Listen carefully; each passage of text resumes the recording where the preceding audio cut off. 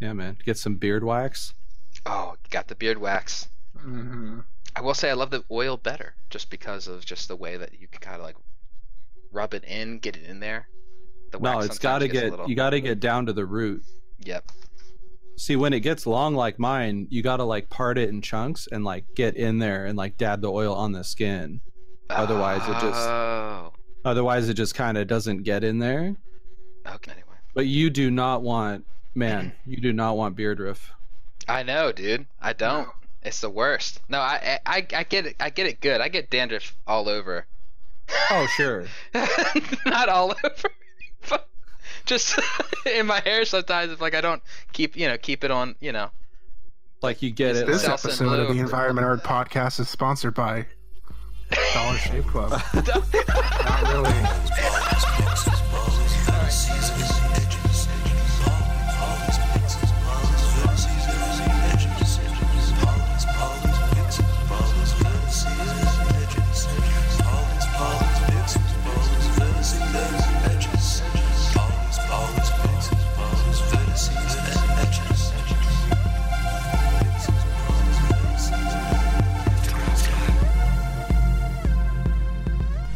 Hi, welcome everybody to the Environment Art Podcast.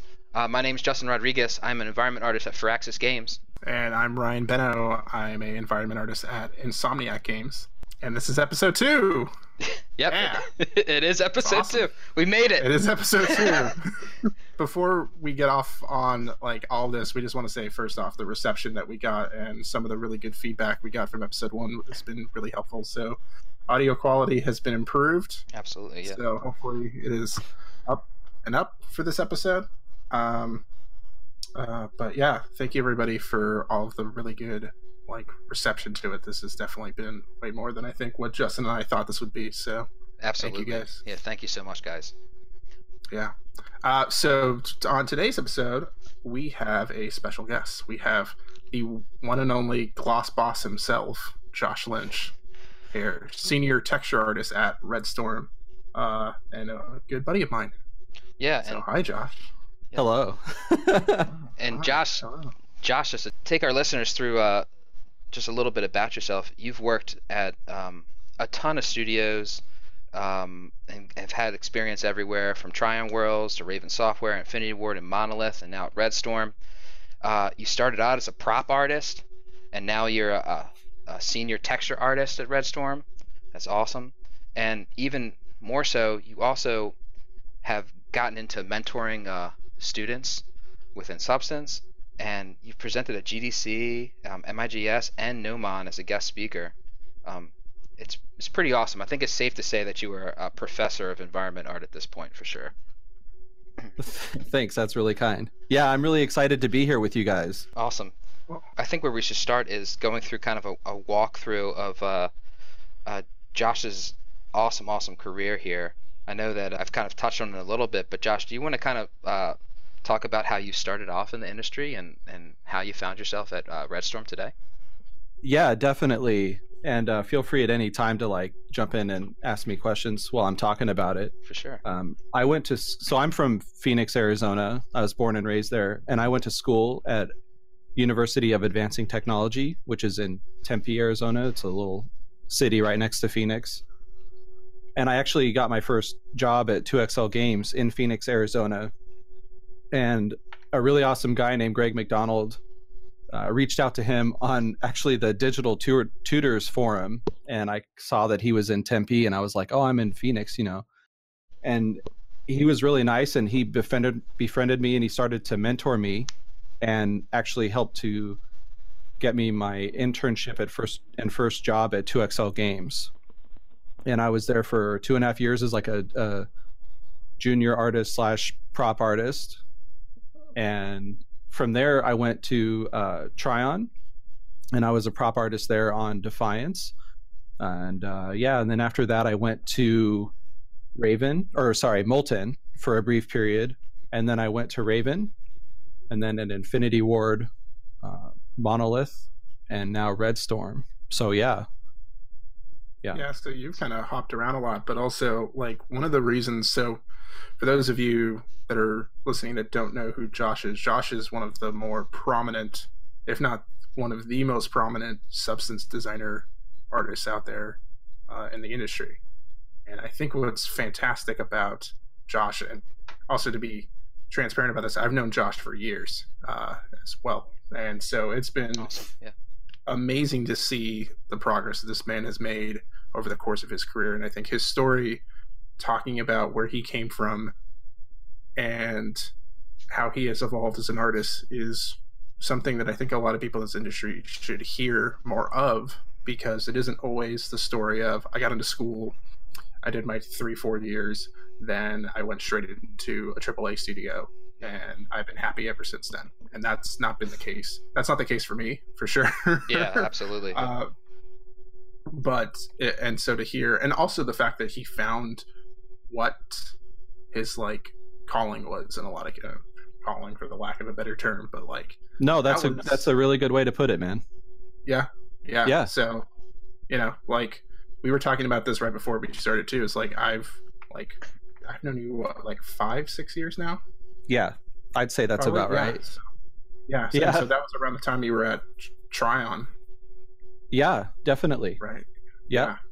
So, like, tell us a little bit about, I guess, the transition that you made from going into substance and becoming that person, as opposed to the artist that you were, kind of what you were saying was more of like a prop artist at that time. Kind of what was that like for you, and what made you, I guess, move into like designer work? Yeah, definitely.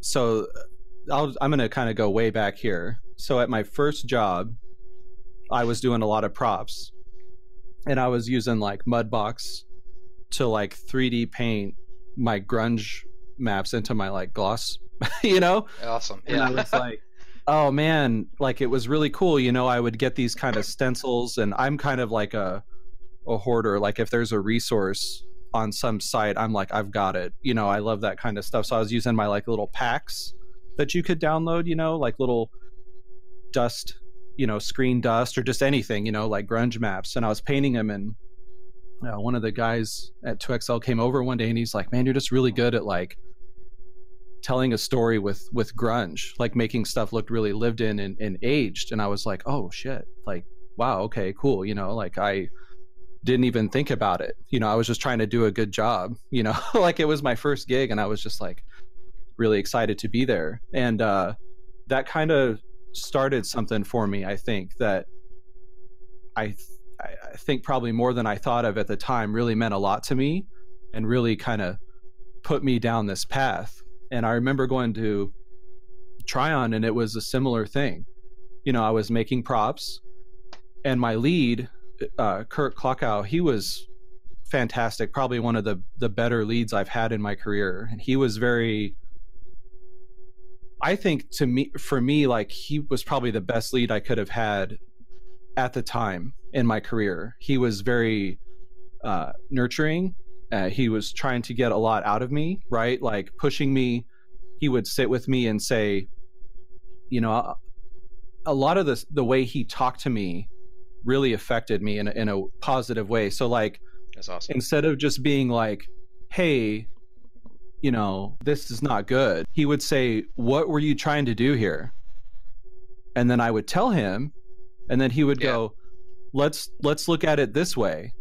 It was never like, this sucks, do it better, I don't have time to talk to you. It was never like that, right? That's awesome. And I think that, it was super important, right? Like he kind of taught me through himself and through teaching me like what I could be for other people, I guess is the way I want to put it. That's super awesome. So no, go ahead. I was going to say, like, you really do see that, and just you reflect that in your career with the mentoring that you do, and just how you really put yourself out there and try to show your process. I love it, man. I think so like he was pretty instrumental, and I always want to mention that because he's a super cool guy. He did a lot for me, both as a artist and a professional, and as a person, and I think it's really good. And But what I was going to say to kind of go back to like props is he was like, hey, you know, like you've got kind of a knack for texturing. And this was like the second time I had heard that. Right. And yeah, like it was cool. And he was like, why don't you make some like texture atlases for us? Well, that's and awesome. I was like, well, what does that mean? And to be honest, like at my first gig, I never did that. Like I didn't know what that was. I just made props. I did like UI stuff. You know, I was just kind of doing all sorts of like high poly models and just Photoshop things. Yeah, yeah. And so it was really cool for me to like really get in there and learn like, oh man, like, so we were making an MMO on the PS3. So like everything was like, yeah, we're going to go ahead and mirror this like 20 times. Yep. And you're going to get really creative with like where you put your grunge and like where you chip your paint and make stuff look really good with really limited resources, right? So that's kind of what I'm trying to say with Tryon, where it was like I think at the right time in my career I had the right experience, which some people never get to have, right? So I'm really fortunate. But anyway, yeah, we did that. You know, I was making texture atlases, and I started to see kind of the difference between, oh hey, my mailbox looks cool, versus like, oh, the world looks cool because I touched it. Yep. So I was like, oh, I can paint with a bigger brush. So at the time, like Naughty Dog was like probably one of the only studios that I ever saw like hire a texture artist. And I was like, I want to be a texture artist. What does that mean? So I tried to like find out a little bit, what does it mean to be a texture artist at Naughty Dog? And I'll be honest, this is something I wanted to touch on. I wasn't really good at like what I do now, which is like just being out there, like active in the community. Oh, interesting. I was very like, oh hey, I really loved going to work at Tryon every day, and I was like really big into Quixel, and I was like loved teaching people there, right? Like, but I never did anything online, and I never knew, like, I was never really active on Polycount. I didn't know what to do. And that's probably like one of the biggest regrets I have, is like not getting out there sooner. Yeah, absolutely. But yeah, no, like I remember when Tryon closed, there was like a handful of us that went over to Molten, and I was just like, I want to be a texture artist. And so I started to do some stuff at home with like stylized art, because that's what we were doing at Molten. Yeah. And then Molten closed, and went to Raven, and I was like doing props there again, which was awesome. You know, I mean, I was making props for Call of Duty, like holy shit. So that was pretty incredible. But then kind of the same thing there, I started to make some textures, and I remember I made this like rubber floor on Polycount, and I just did it in Photoshop, and like, you know, with some hand painting brushes and like some grunge decals from like CG Textures. And it was like one of the first things I did like online, where I put myself out there, and the response was incredible. Like people were like, how do you just make something so simple look cool? That's awesome. And then I really knew I was onto something. And that's kind of like, I went over to Infinity Ward, and then I just really started to that's where we worked for a very brief period of time. Yeah, but that's kind of where I had my first, where I was like a full-time texture dude. Yeah. You know, That's so awesome, so I just kind of wanted to give a little story there about how I got there. Yeah, no, for sure. I was going to ask, so like your time at Raven, that was around what, 2013, 14?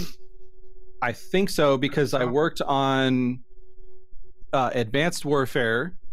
I shipped Advanced Warfare, and then I worked on Black Ops 3 a little bit. Oh, cool. Okay. Very cool. Yeah. So like this is kind of, you know, also I guess to give a little bit of historical context too, this is like right at the like burgeoning like scene when it comes to substance designer. Like it had been around for a couple of years. And it kind of shown up a little bit earlier, and I remember being a huge Quixel person, like out of the gate very early on. This is like probably 2013. Oh, dude. So. And just being like, Quixel's the way to do everything. This is perfect. Yeah. Photoshop. And Yep. designer, like, this seems cool, but it's not quite there yet. But then you started to see people start to figure out how to use the program.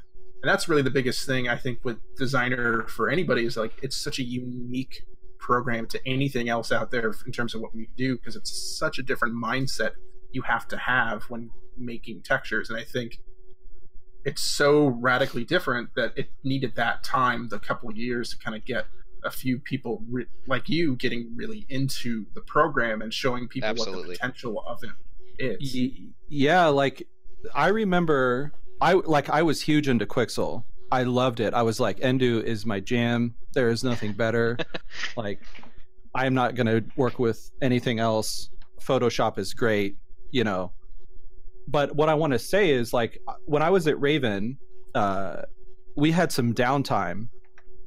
And what was really cool about Raven when you had downtime was you could work on anything, like for a couple of weeks, just to kind of recharge, because you would crunch, and then it was like you would just kind of come out of it. You could literally like bring in a canvas and paint at your, like, they did not give a shit. Like, they just wanted you to feel good. Like, you could go out and do photography. That's like awesome, whatever man. made you feel great or like help recharge was what they wanted you to do. And I had seen Substance Designer when I was at Molten, and I was like, what is this? Like, I had no idea what to do with it. Yeah. What does it mean? Like, I thought it made everything for you and then you tweak stuff. Like, I was really ignorant to it. And I remember Rogelio had a couple of videos on like Vimeo. Like, they were so cool, man. You know, I was like, oh, he's making grunge. That's kind of cool. Yeah. And then there was like an Assassin's Creed art dump, and I saw they made some really nice wood floor, and they used Substance Designer. Yep. And then that's when it kind of hit me that, like, okay, this is the next Quixel thing. I need to learn this. And I remember going into the studio art director's office at Raven and being like, I'm going to dedicate myself to this. And he was like, okay, cool. You know, like, what else is he going to say? Yeah. He's like, okay, yeah. But I was like, I was really into it. And I was like, we could like make medals for the guns, and then like all the guns could have the same medal. Awesome. So when you want to art direct them, we can just change one thing. And his eyes got wide. Yeah. And I knew I was onto something, right? Yeah. Dude. So I just went home every day, and I didn't even know what I was doing. I just tried to get shit to work. Like, I would make like little micro goals for myself. Like, I think the first thing I did was like bathroom tile, because why not? And I tried to do it like the Quixel way, where you do it all through the normal map. Big mistake. You don't want to do that.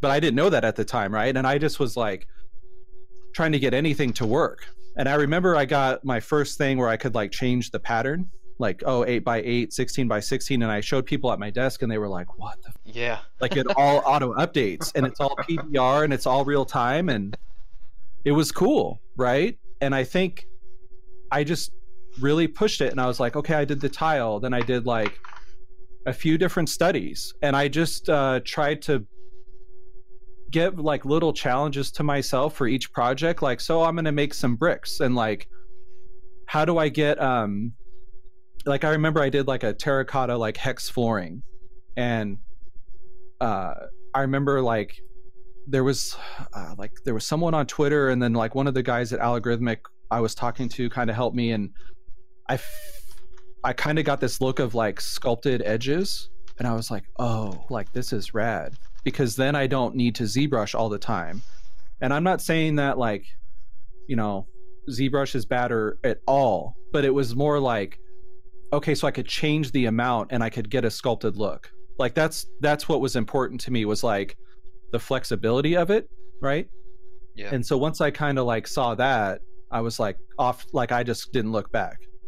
I just kind of like kept going. So yeah, that's kind of like my little thing with Substance there. And I remember like after Tryon and Molten closed, I was trying to get in it like, and I was really, like I said, I was really wanting to be a texture artist. And I remember talking to the recruiter and being like, oh, I really want to do textures.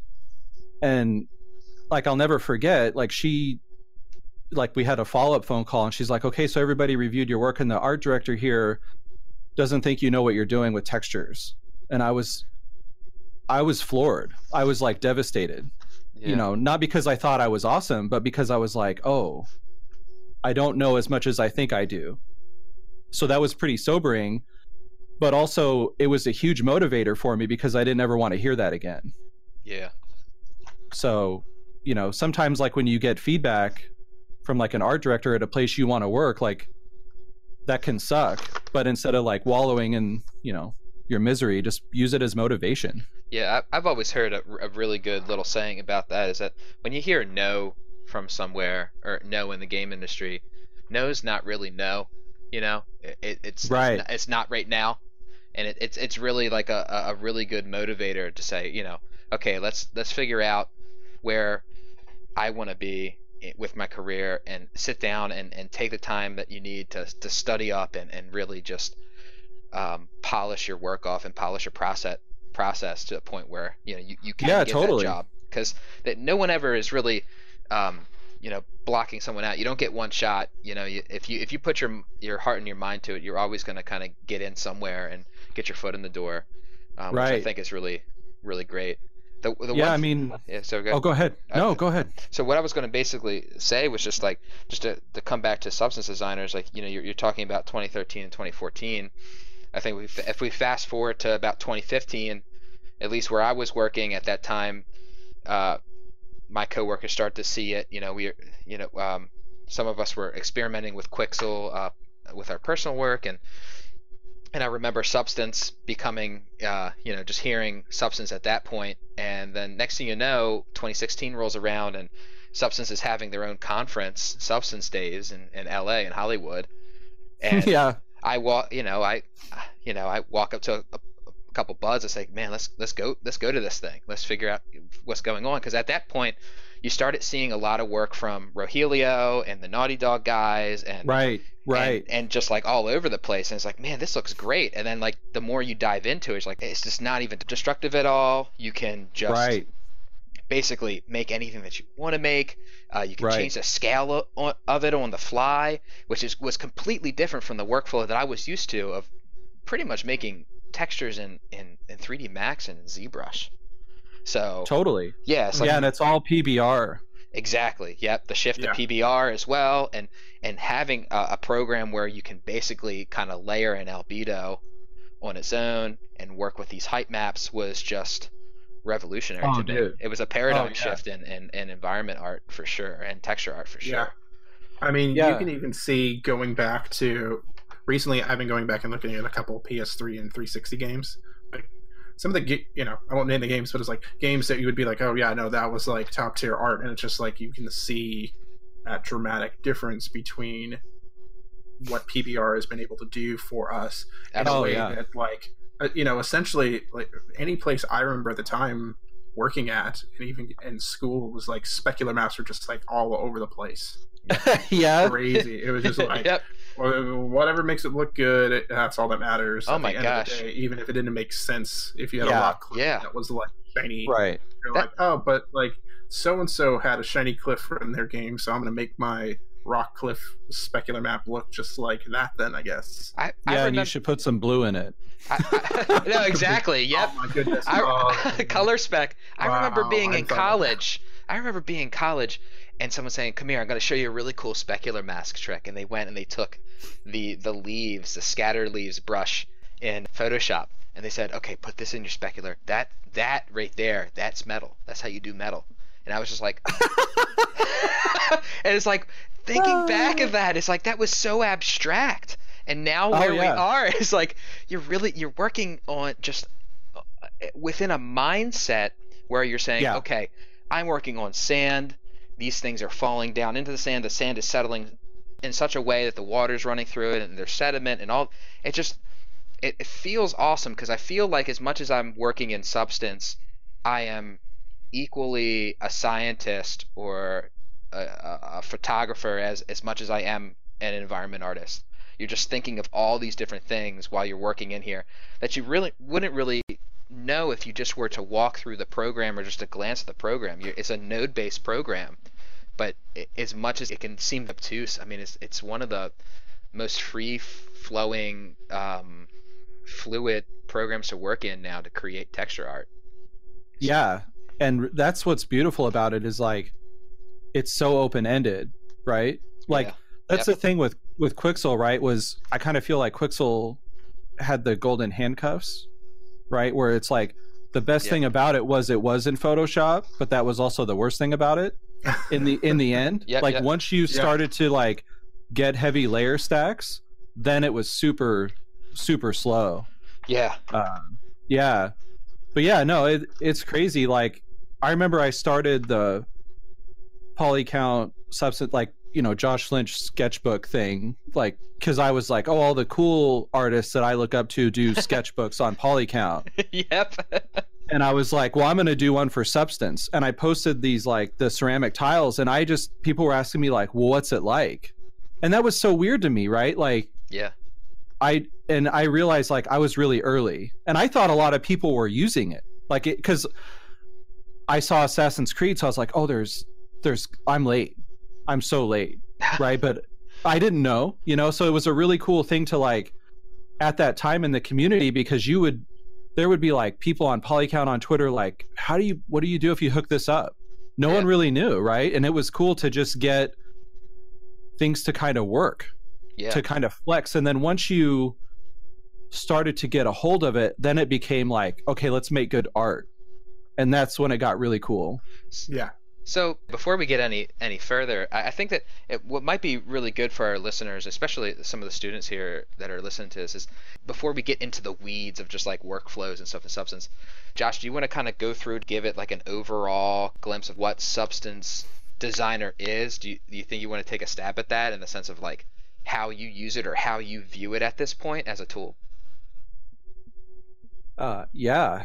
But before we do that, I want to like kind of go back because I forgot to touch on something. So yeah, sure, yeah, if you don't mind, sorry. So when Tryon and Molten closed, like it was a tough time for me as an artist, right? Because like I mentioned, I didn't do a lot of like good marketing, right? Like for myself or my art.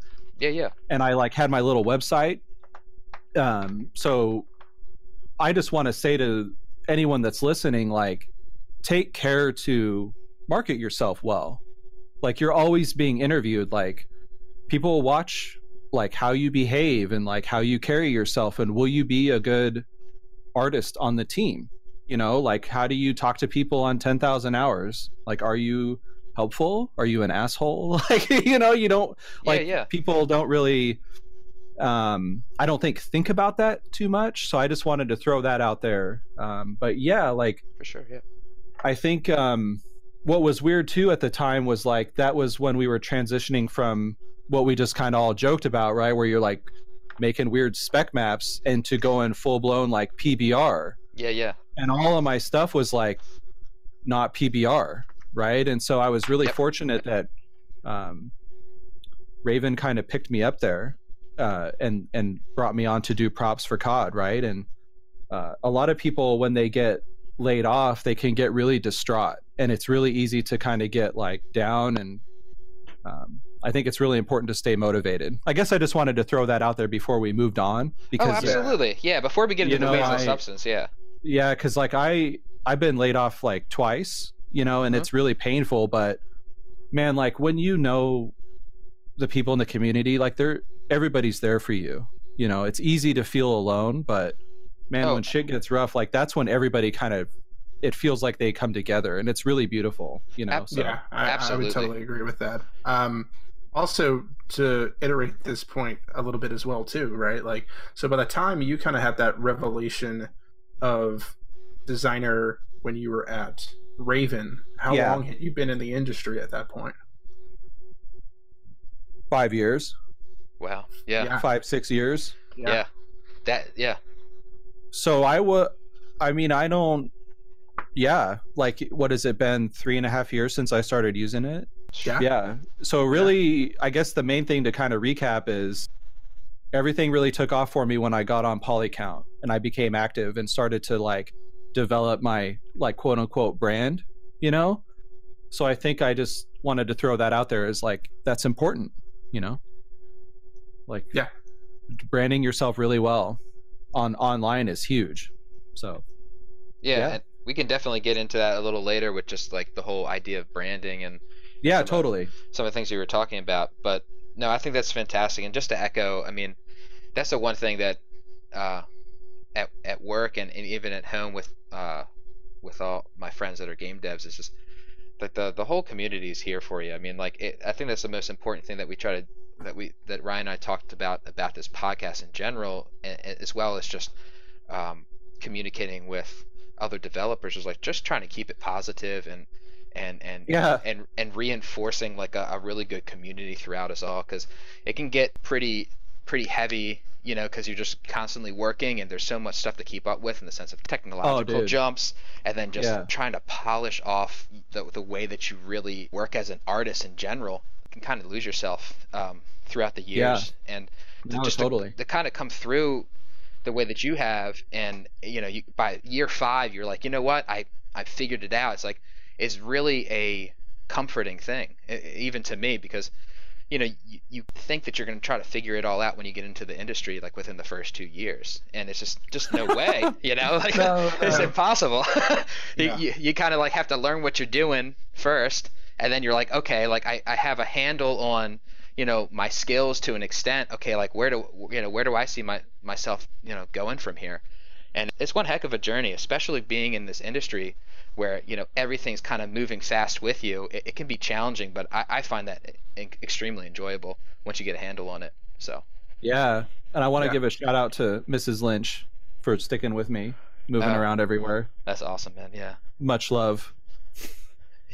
Yeah, you guys have moved around quite a bit. You've been she's been super supportive, man.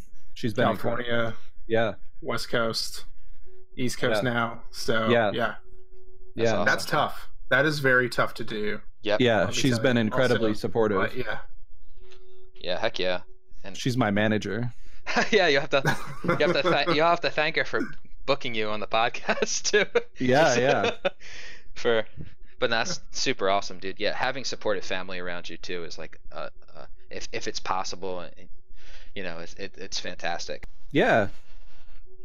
So I guess let's talk about nodes. Yeah. Let's get into these nodes. Okay. Let's get to why everybody's here, and let's talk about and the beard. And the beard. All right. The beard. All right. I've been working. Josh. All right. Beard cream. So yeah, dude. What is it? Many oils.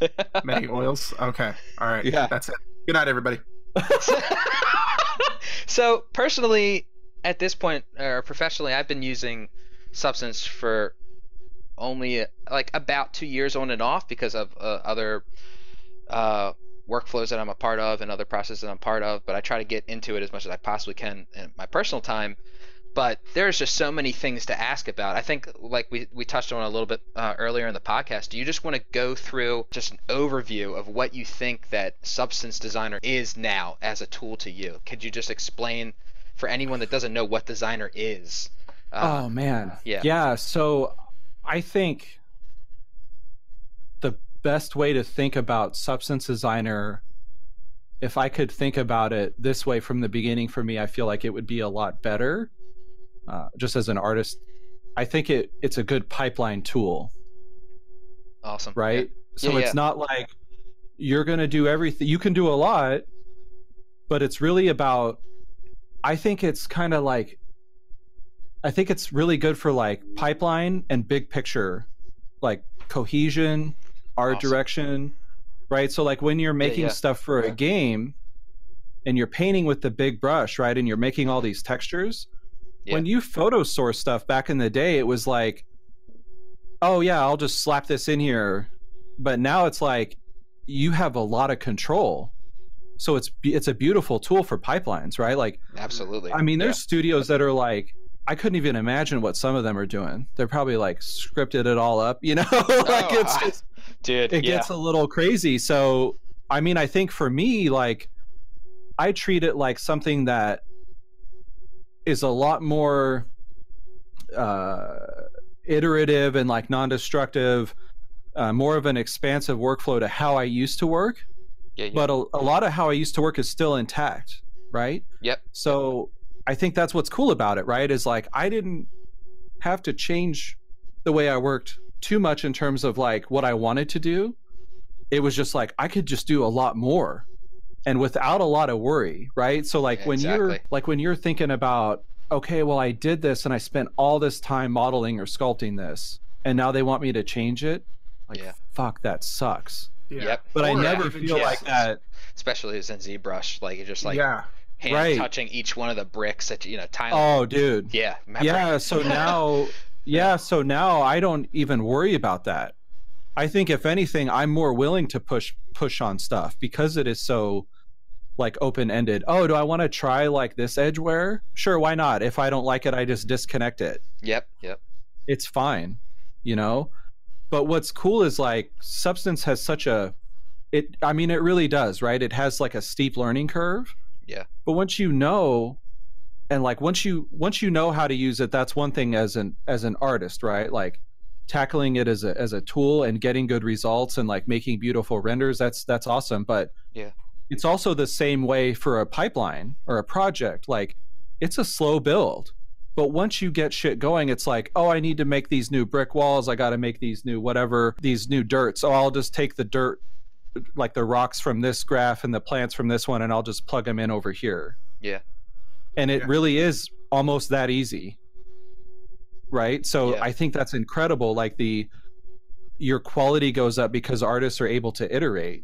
Absolutely. And I mean, being an artist is you want to be able to iterate, right? Like when you can't iterate, it's just like quality is never going to, like higher quality can't be reached, right? I can't tell you how many times, like I think of it like I get to 70% insanely quick, then to 90 pretty quick. And then that last 10% is like where it takes a long time or a longer period of time than the initial 70 or 90. But that's also where Substance comes in huge, is because you can just iterate. Like I'm just tweaking stuff. I'm adding like, oh, I want to tweak the scale of these plants or these pebbles that are settling in the crack here. Like it's fine. Yeah. It's beautiful. Yeah. Being able to kind of just say, okay, I want my bricks to just tweak them ever so slightly to a certain degree or angle them in such a way, you can just do it so fast that if you go a little heavy-handed, it's fine. I remember making textures and being afraid to put in too much detail or too many cracks or whatever, just because I knew the amount of time it would take for me to have to fix it. So because of that, I would get to 70% like you're talking about and have something that seemed rather generic that I wasn't happy with. And then having to kind of go back in, the iteration took hours instead of literally seconds.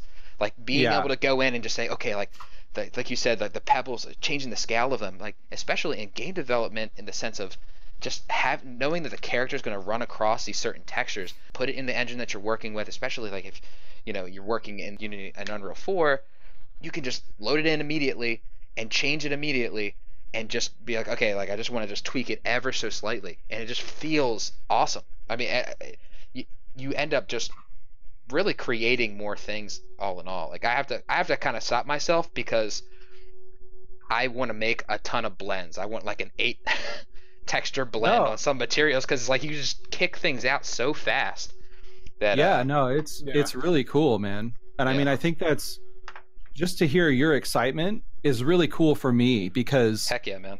When I was like pushing Substance, I didn't know if I was like doing it right.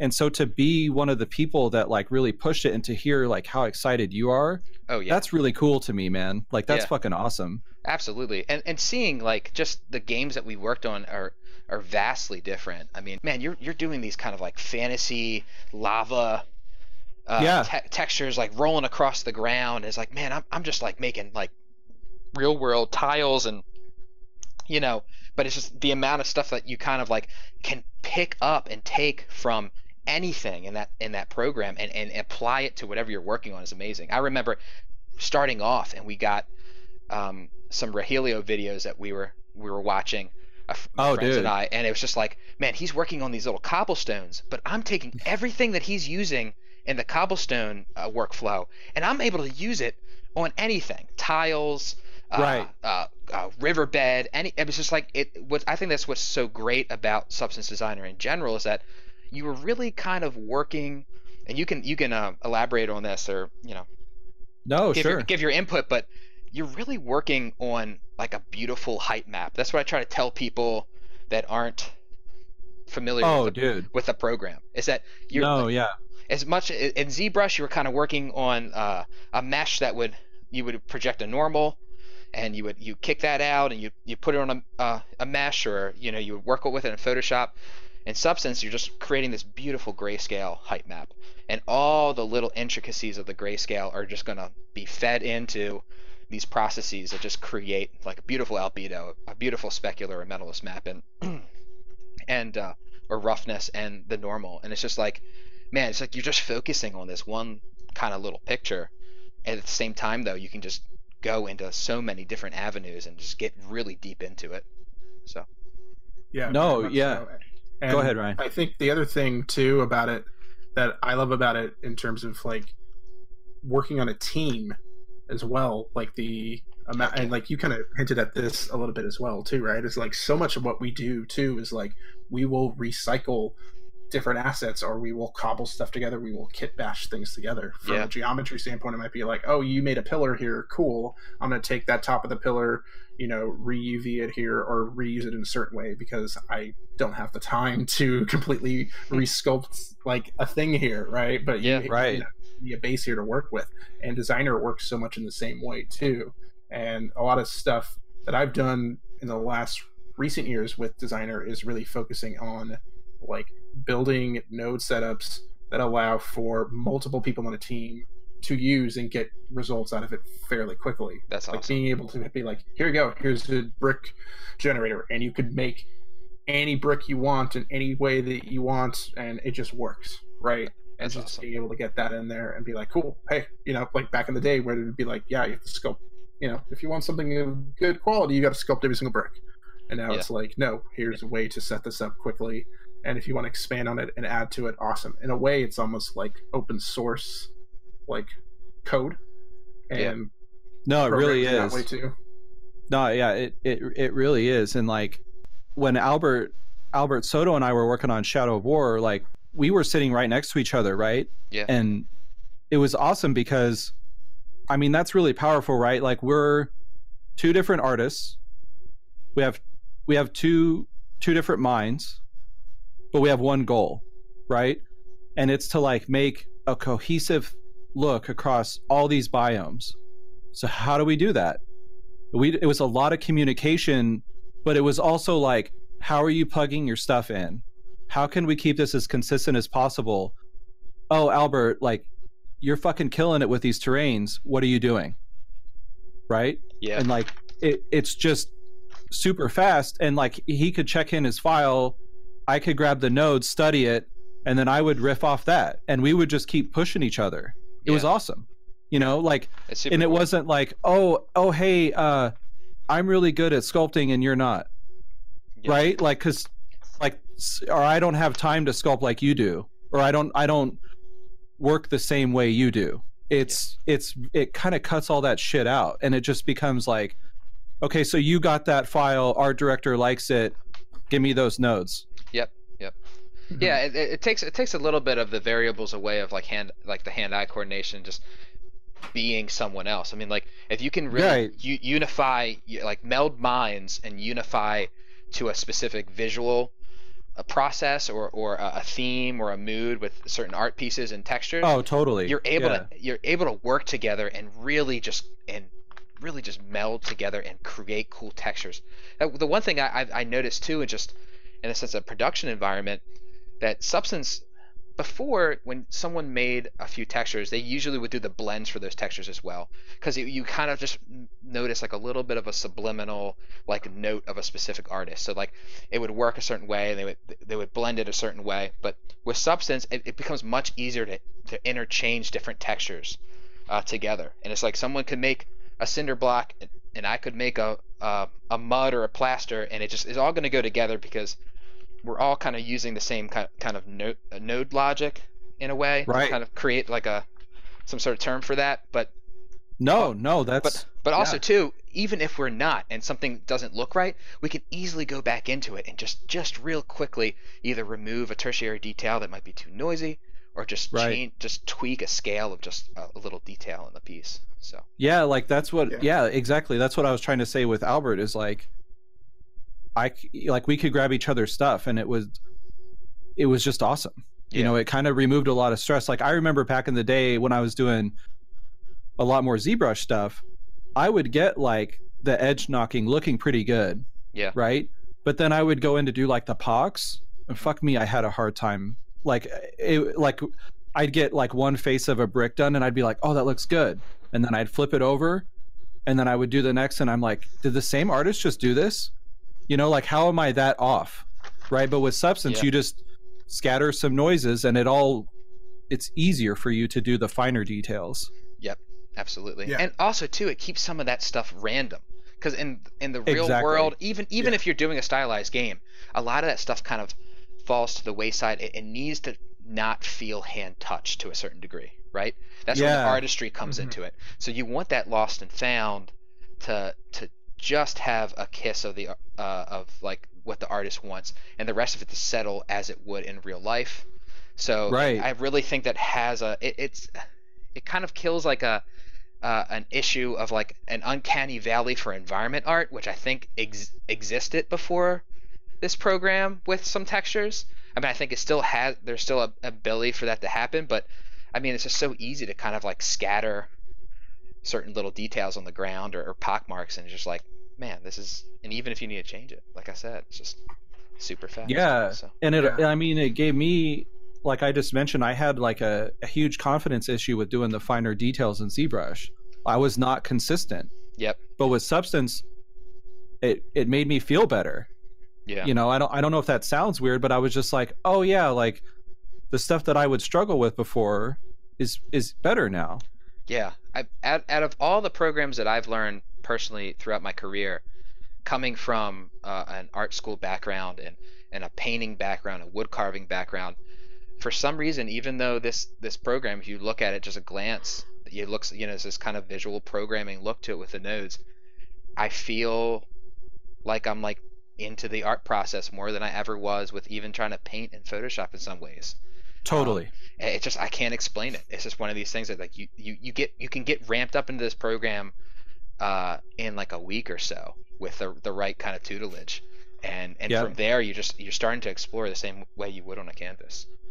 Yeah. So, and that's very much the thing about this too, is like, you know, I got advice very, very, very early on, like even as a teenager, that was thinking like, you need to think about hand placing every single little thing and how important that is. And it's like, no, actually, you kind of want the randomness to it, right? Because there's a natural feeling to it. Yeah, like your thought process in terms of placing stuff, you can overthink it in a lot of cases, or in a lot of times it's just too much work to do.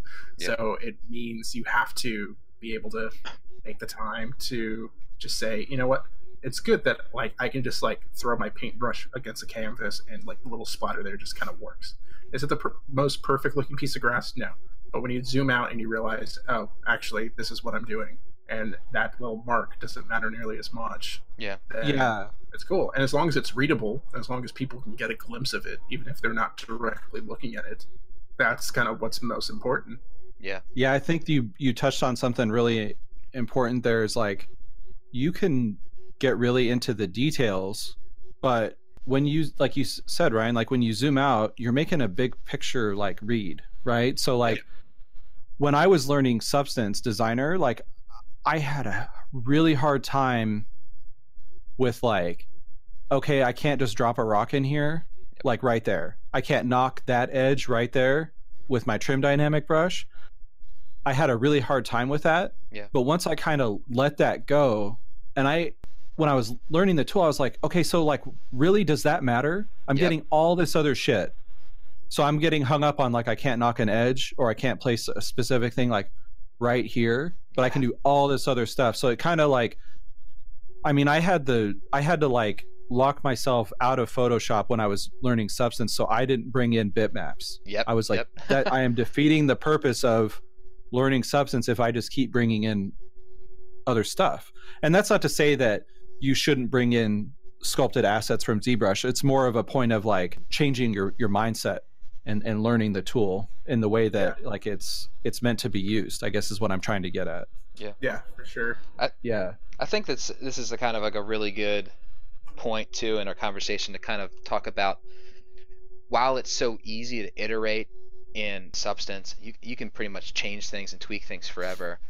Yeah. I think it's yep, it's like it seems to be something now to focus on with the advent of these programs where you can iterate faster, like Substance, to kind of think about your art more holistically. And maybe we can talk about just a little bit on how we all kind of work through our art in Substance and how you don't overwork pieces. Yeah, I think there's a lot to say there. Yeah. In a production environment, it's much different than your personal work.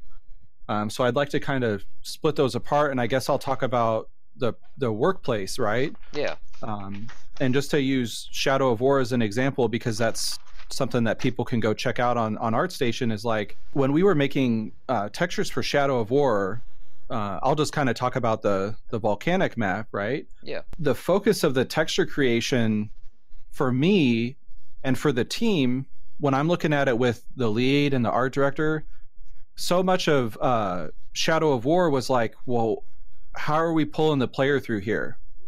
Yeah. And I think when you think about it like that, it kind of like removes you of all the, I don't know the right word.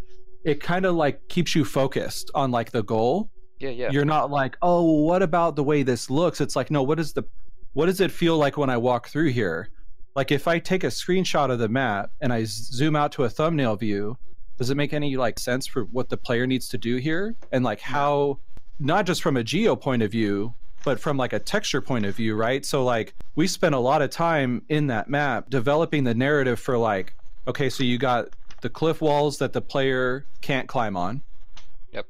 How do we sell the language for in a game where Talion can run up and climb on anything, that he can't go over here? So we had Scree, right? Like there was other artists that at Monolith that made Scree before me, and I riffed off of their stuff, right? Cool. To keep the visual look together. But that's just like logic, right? So you got your cliff wall, then you got your Scree, and then it's like, okay, so then you got some area in between your cliff walls and then your path. So what does all that look like? And then what does the path look like? Are we doing like sloppy mud? Is it like packed dirt? Yeah. So there was a lot of time spent looking at just that logic before the textures even got to look good. Yeah. So I think that's really important to mention that, right? Is like Substance was probably the perfect tool for that, because I would work with the terrain guy and I'd go, what do you think? And we'd plug it in and we'd look at it and it'd be like, I don't think that works. And okay, well, let's just delete these 3 sands because we don't need them. And it wasn't a big deal because we kept it loose and we kept about large and kind of medium, maybe some small reads, but like we didn't dial it in. We kept everything grayscale. Yeah. It was just about like, if you look at a screenshot, like where does the player go? And we like settled on the flat path with a little bit of mud, but like that was such a cool experience, right? Of like, narrative driven stuff. Yeah. Just through like, what is the texture doing? And that's really powerful, right? Like, that Substances can help like cater that in a development, right? Where I don't have to go in and like, okay, well, I'm going to like drag these height fields and ZBrush and okay, I got it tiling and now I got to kick it out. It's like, no, I'll just scale it different and I'll just kick it out. It's easy. So well, you're kind of prototyping, right? Like that's the thing with it's like white boxing. It's a continual theme that I found the longer I go in my career is that, and it's something I had to learn through the process of working at game development studios. It was never something that was brought up to me in school ever. Oh, totally. It was the idea of, and the recurring theme of iteration. And that applies definitely to the gameplay side of things and making sure the game itself is like enjoyable and fun and that you're having a good time with it.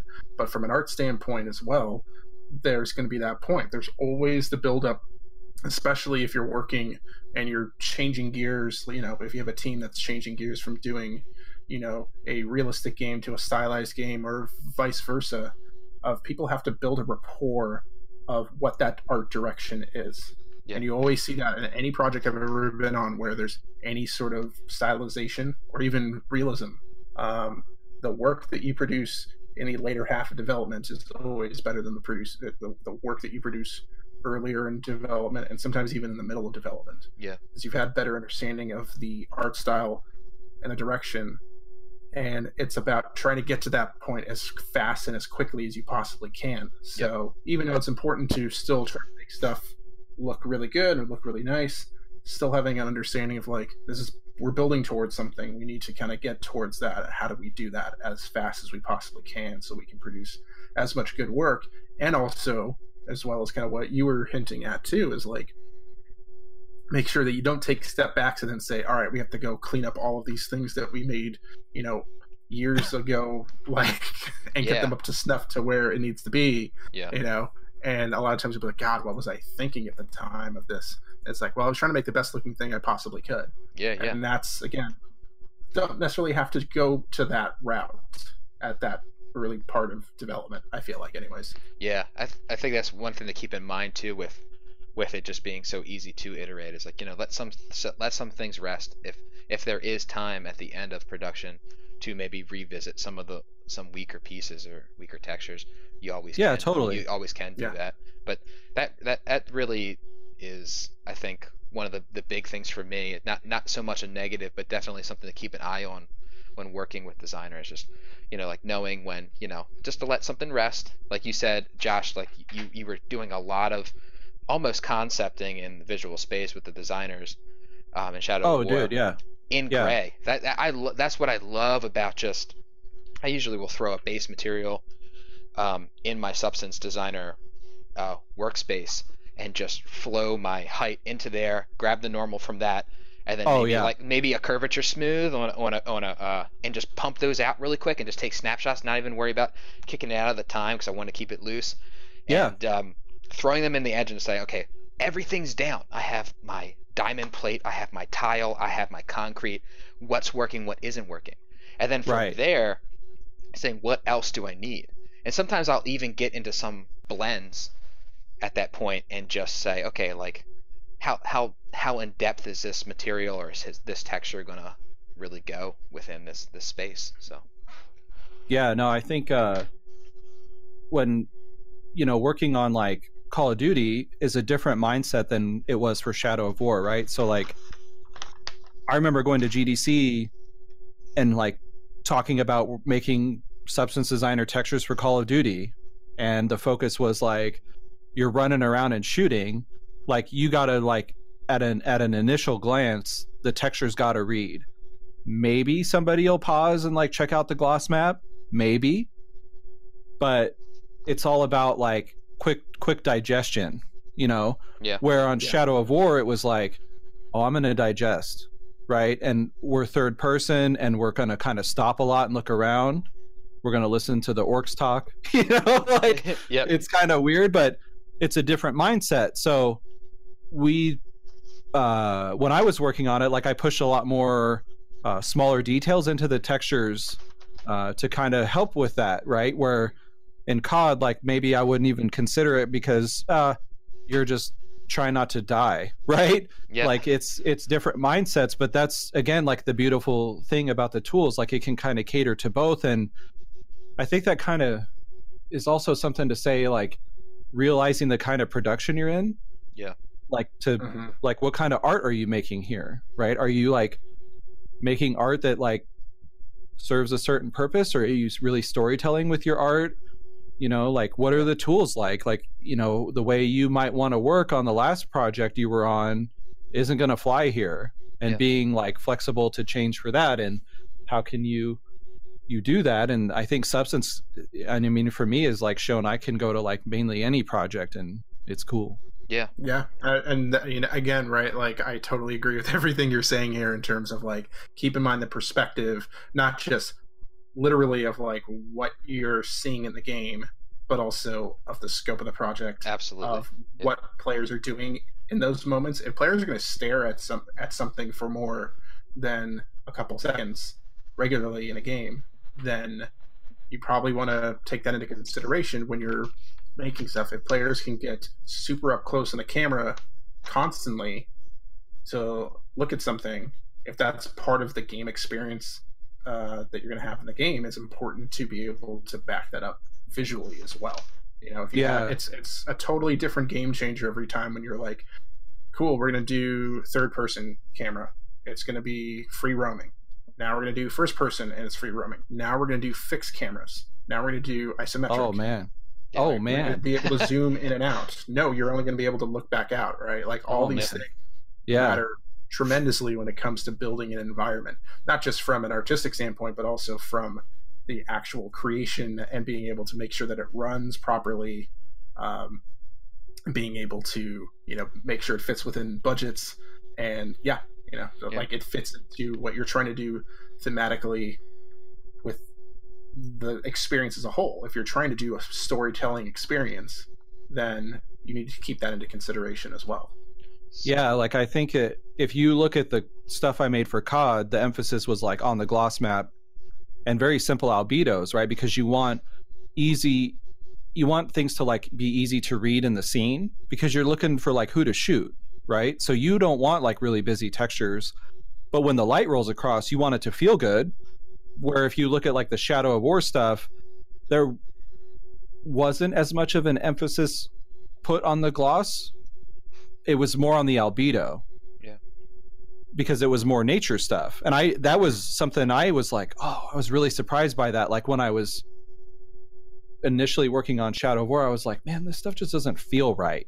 Why doesn't it feel right? And then I really studied, like, I'd go on walks, like, I mean, it's Seattle, right? So there's shit growing everywhere. And we'd go on walks and I'm like, man, there's like little details that I'm not putting in, right? Yeah. Yep. So it was kind of like a cool moment for me as an artist to go, oh, I see. Like I need to change, right? So I think that's really cool, man. Like just to know like, those two main things flipped, but in the end it still needs to look good. I was really surprised by that. Like I wasn't expecting that when I went from IW to Monolith, that like, oh, okay, here you go, Josh. Like when you're driving up, get ready, shift your mindset, you know, like nobody there was no like, you know, kickstart guide to like working on natural textures. You know, like I didn't think about all that stuff, so it was cool. It's I think the more projects that you work on, the variety of them, you have to start to realize that is an expectation you have to kind of take into consideration, even if it's like, okay, I'm going into this project and I don't even quite know that there's going to be things, but I need to be aware that there are going to be certain aspects of this that I'm going to have to readjust the way that I think about asset creation, whether that's because of the last couple of years working on something, or it's just like, this is what it's naturally always been for me, you know? Yeah. Yep. It's one thing remember. It's one thing that too, you talked about Kickstarter. With this software specifically, it's just the community around it and the amount of killers out there that are just really making awesome textures, including yourself. Mm-hmm. It's just, and everyone just showing their nodes and how they make things. It's just been such a great way to, when you do change styles, you do change projects, you're able to kind of kick some stuff up and just say, all right, what are they doing to kind of like get this specific type of fidelity that I'm looking for within my own textures? And that has been such a grassroots thing that really has pushed like everyone into a great direction of just understanding the software. But totally, yeah. Mm-hmm. No, I think that's a great point.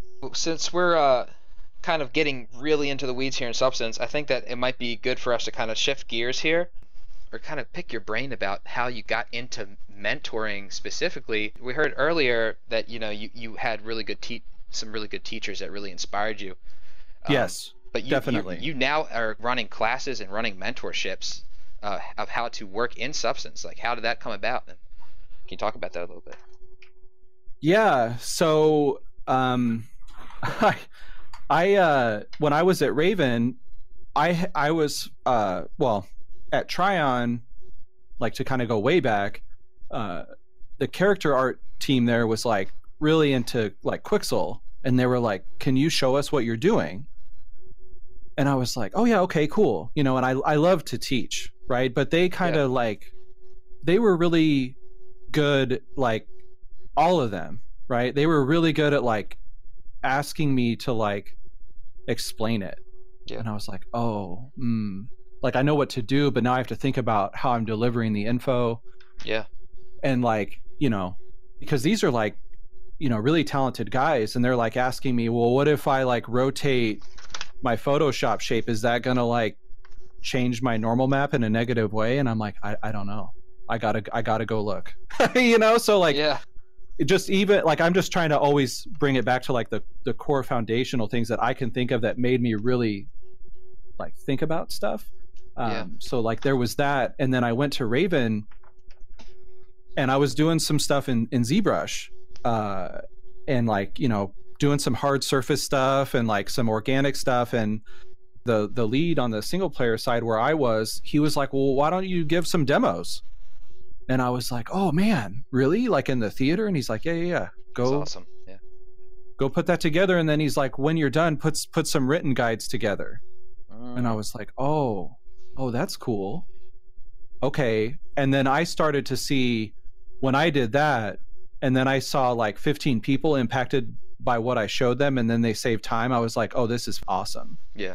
So then I just fell in love with it, right? And I think it was kind of like those kind of things, you know, there was like some of that. There was a few times at Raven for that, a few times at IW for that. And I was doing like written tutorials, and I was like really nervous. You know, I'd kind of like, I even did some for like Endu back in the day, I think, but I was like really nervous to put them out. Yeah. And like, I was like shy. Like I'm trying to say like, I wanted people to read it, but then I didn't. I was like nervous. I was like, what if it's not good? Really insecure, right? And I think a lot of people are like that. Absolutely, yeah. And like, but then the reaction was really good, and I was like, oh, okay, like, well, they like the written stuff. Well, okay, well, now the next step is like video tutorials. And I was like deathly afraid.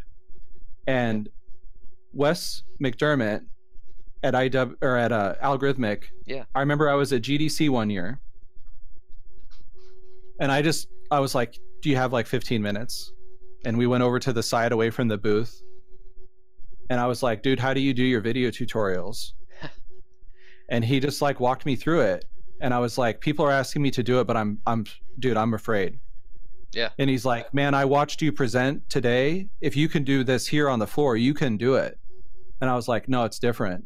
I was like, it's not the same. It's different. You know, just like putting all this shit in my own head about like why I can't do it.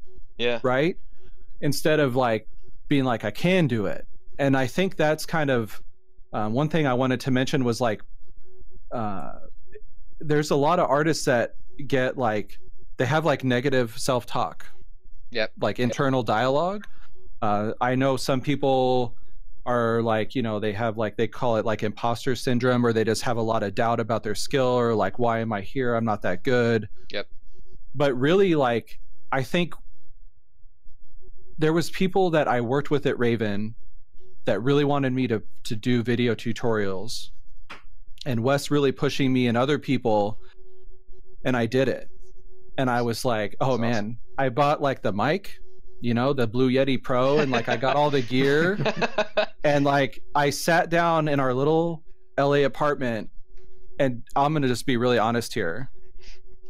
I was like quaking in my boots. I was like, okay, I got my like course outline, you know, fundamental concepts in Substance Designer.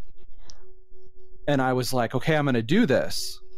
And I remember I'd sit down and I'd be like, hey, everybody, it's Josh Lynch. And then I just would lose my train of thought. I'd have to do so many takes. Yep. But once I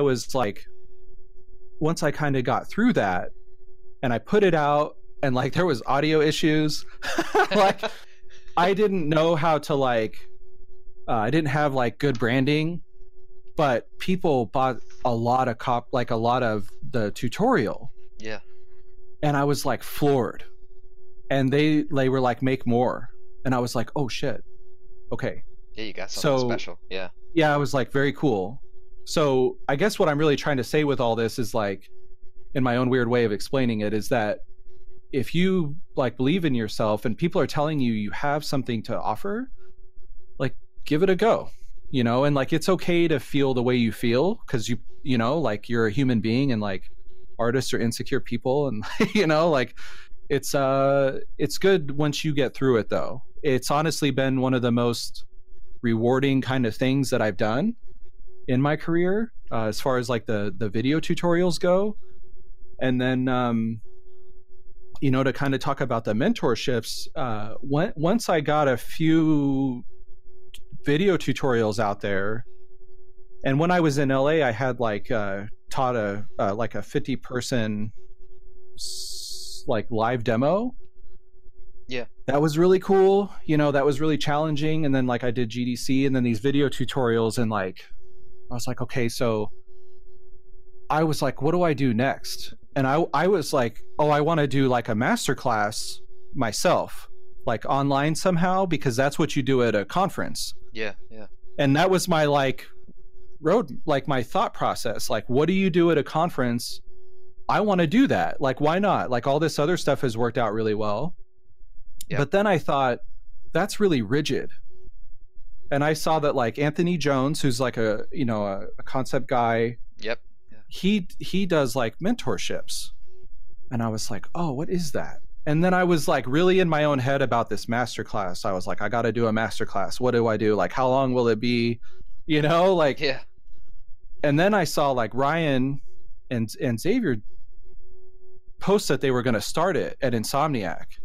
And as Ryan has mentioned, like I've known him for a while. So I was like, dude, what's up? What does this mean? Yeah. Like, can I do it? Am I encroaching? Like, am I stepping on your toes? Like, and Ryan, you know, being the awesome guy he is, he's like, bro, this would totally pair with what I'm doing. Do it. And I was like, oh, okay. You know, like it's awesome, not expecting that. Like, you know, I didn't know what to expect. And I remember like we were trying to figure out like the Patreon system. Like, we both around the same time realized Patreon is not good for what we need to do.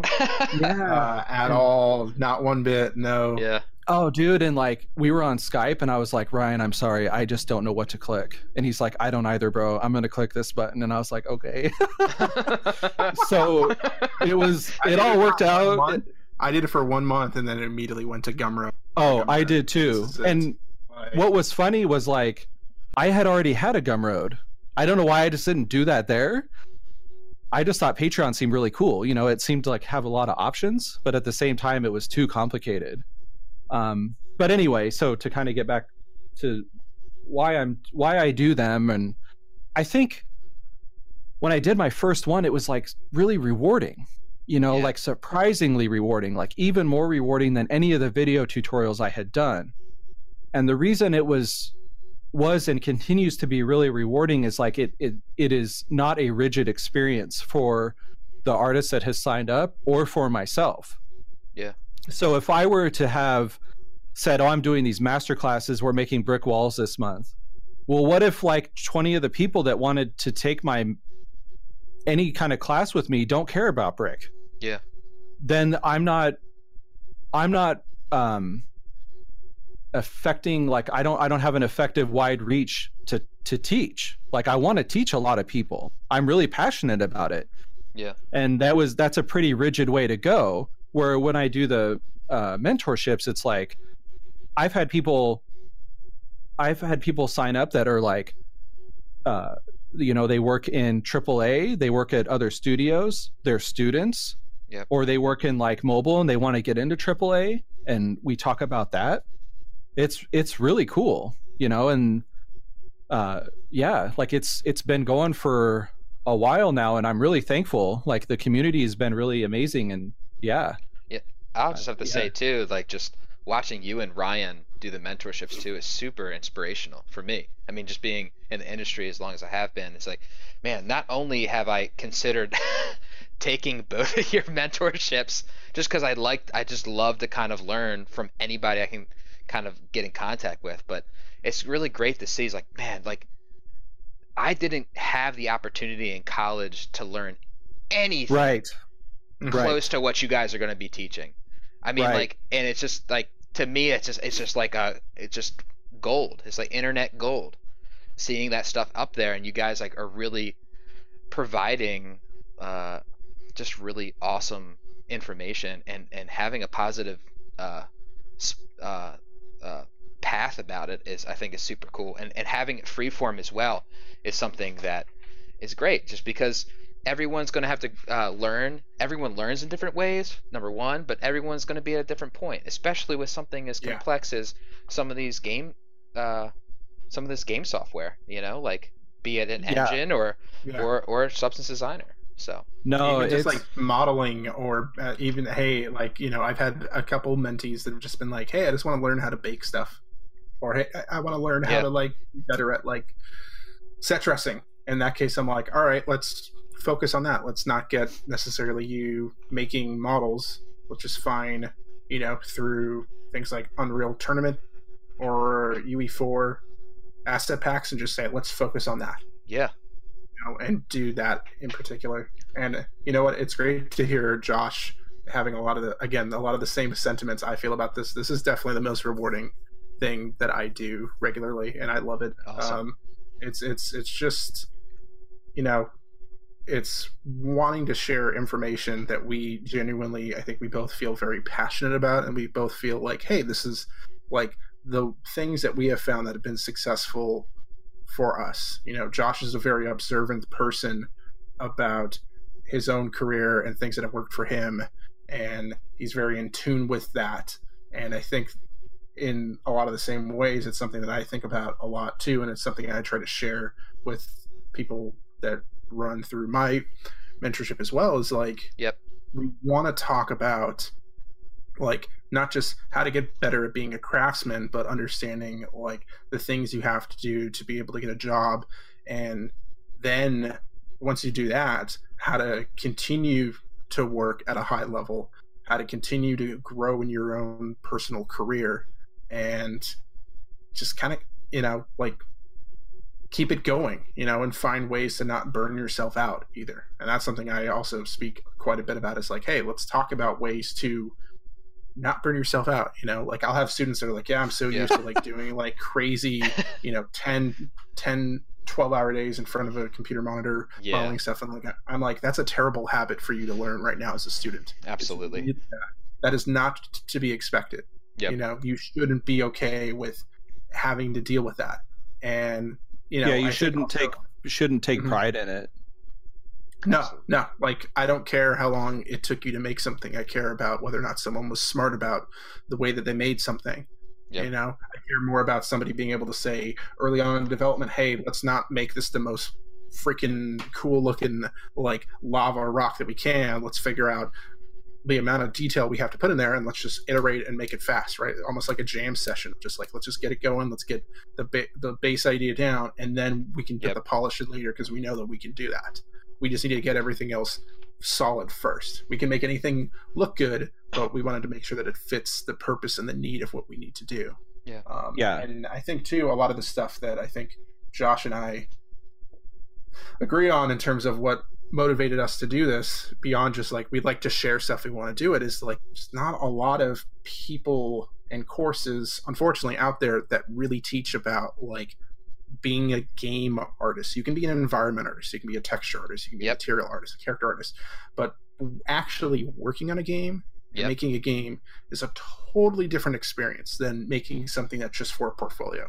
Exactly. Okay, here's like me and like 5 or 10 of my classmates making a quote-unquote game. We don't have a programmer, we don't have a graphics engineer, we don't have even a real game designer. We just want to have something that's more of an art showcase, and that's fine. You can learn the tools, you can learn all that stuff, but when it comes to actually understanding like working with all the different disciplines that you have to work on a team, that's a totally different experience. And I think it's something that's unfortunate that it's not talked about enough, and that I think I can probably speak for all 3 of us. It was something that we had to learn and kind of adapt to. And was, at least for me, I know in particular, it was kind of a bit of like, oh, whoa. Like even my first week at a studio, I was very much just like, oh, wow, this is a totally different experience than I thought it was going to be. Like there's so like art's not even here. Nobody, like we're off in our corner doing our own thing. Everyone else is worried about all these other issues that are completely unrelated to the art. They're like, okay, you guys make stuff look pretty. You're cool. We're going to worry about making sure servers are maintained, or that the game is fun, or that our engine tech works. Like all these other elements to it. Yep. Yeah. No, I think like I remember at Tryon they were like putting together like a dungeon, right? Like, they were just blocking it all in. And I was like, "Oh, cool! I'll start making textures." And the guy overseeing it's like, "You're not doing anything until we make sure that it's fun." And I was like, "Oh shit! Okay, all right." And that, like, it's just to kind of add to what Ryan said, like those kind of moments, like in a career, are like really really cool, right? Because it's like, oh, that's the priority. That's the reminder that's like. Art should not be spending time on something that's not that fun yet, right? Yeah. So I think that's yeah. Now, I think that what would be really interesting to shift our discussion to is just, we're talking a lot about just being in the industry, but I mean, like, for two guys like yourselves, where you're doing all this mentoring and all this additional, like almost in a sense another job, at home, right? Like right. You have like another passion. How do you still balance personal work? If you guys can touch on that, we can kind of get through like maybe even how we treat substance designer at home in comparison to in a production work cycle. Yeah, so like, man, I treat whatever I do at home as like my time to explore. Yeah. To grow and to flex, and to like push my skills, and then hopefully take that back to the studio. Yeah. To be honest, like, it's not talked about a lot, but not a lot of studios are going to go, oh yeah, so we're going to take a month out of this year and we're just going to like have people come in and teach you guys a bunch of stuff. Yeah. It doesn't work like that.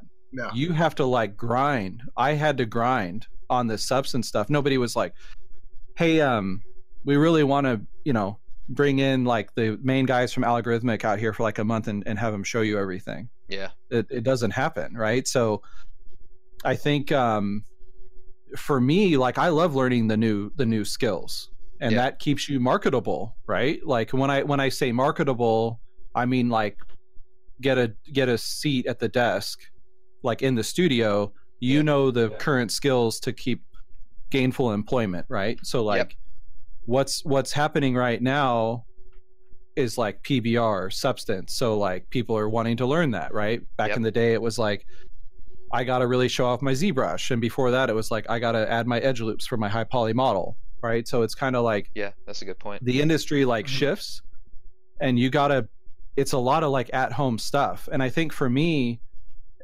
if I'm good at what I do at home, then I'm going to be good for my career, I guess, is like how I think about it. No, yeah. I mean, just to add on to that is like, man, right before we got on this call, I always spend my personal time like not only doing work that inspires me to keep kind of going and stay fresh, not only at work but at home, and keep me relaxed. But I'm still like been in the industry for almost a decade now, and I'm taking a lighting course. Why? Because I want to. I like being able to learn anything and everything I possibly can about a subject. And at the same time, I'm picking up books and watching movies and just like gathering anything I possibly can. And even doing this podcast with you guys has been a huge learning experience of being able to just discuss things that I already know, but also things that I don't. I mean, the amount of questions that I have that we could have a whole episode of just picking your guys' brains about, what nodes you use in Substance, or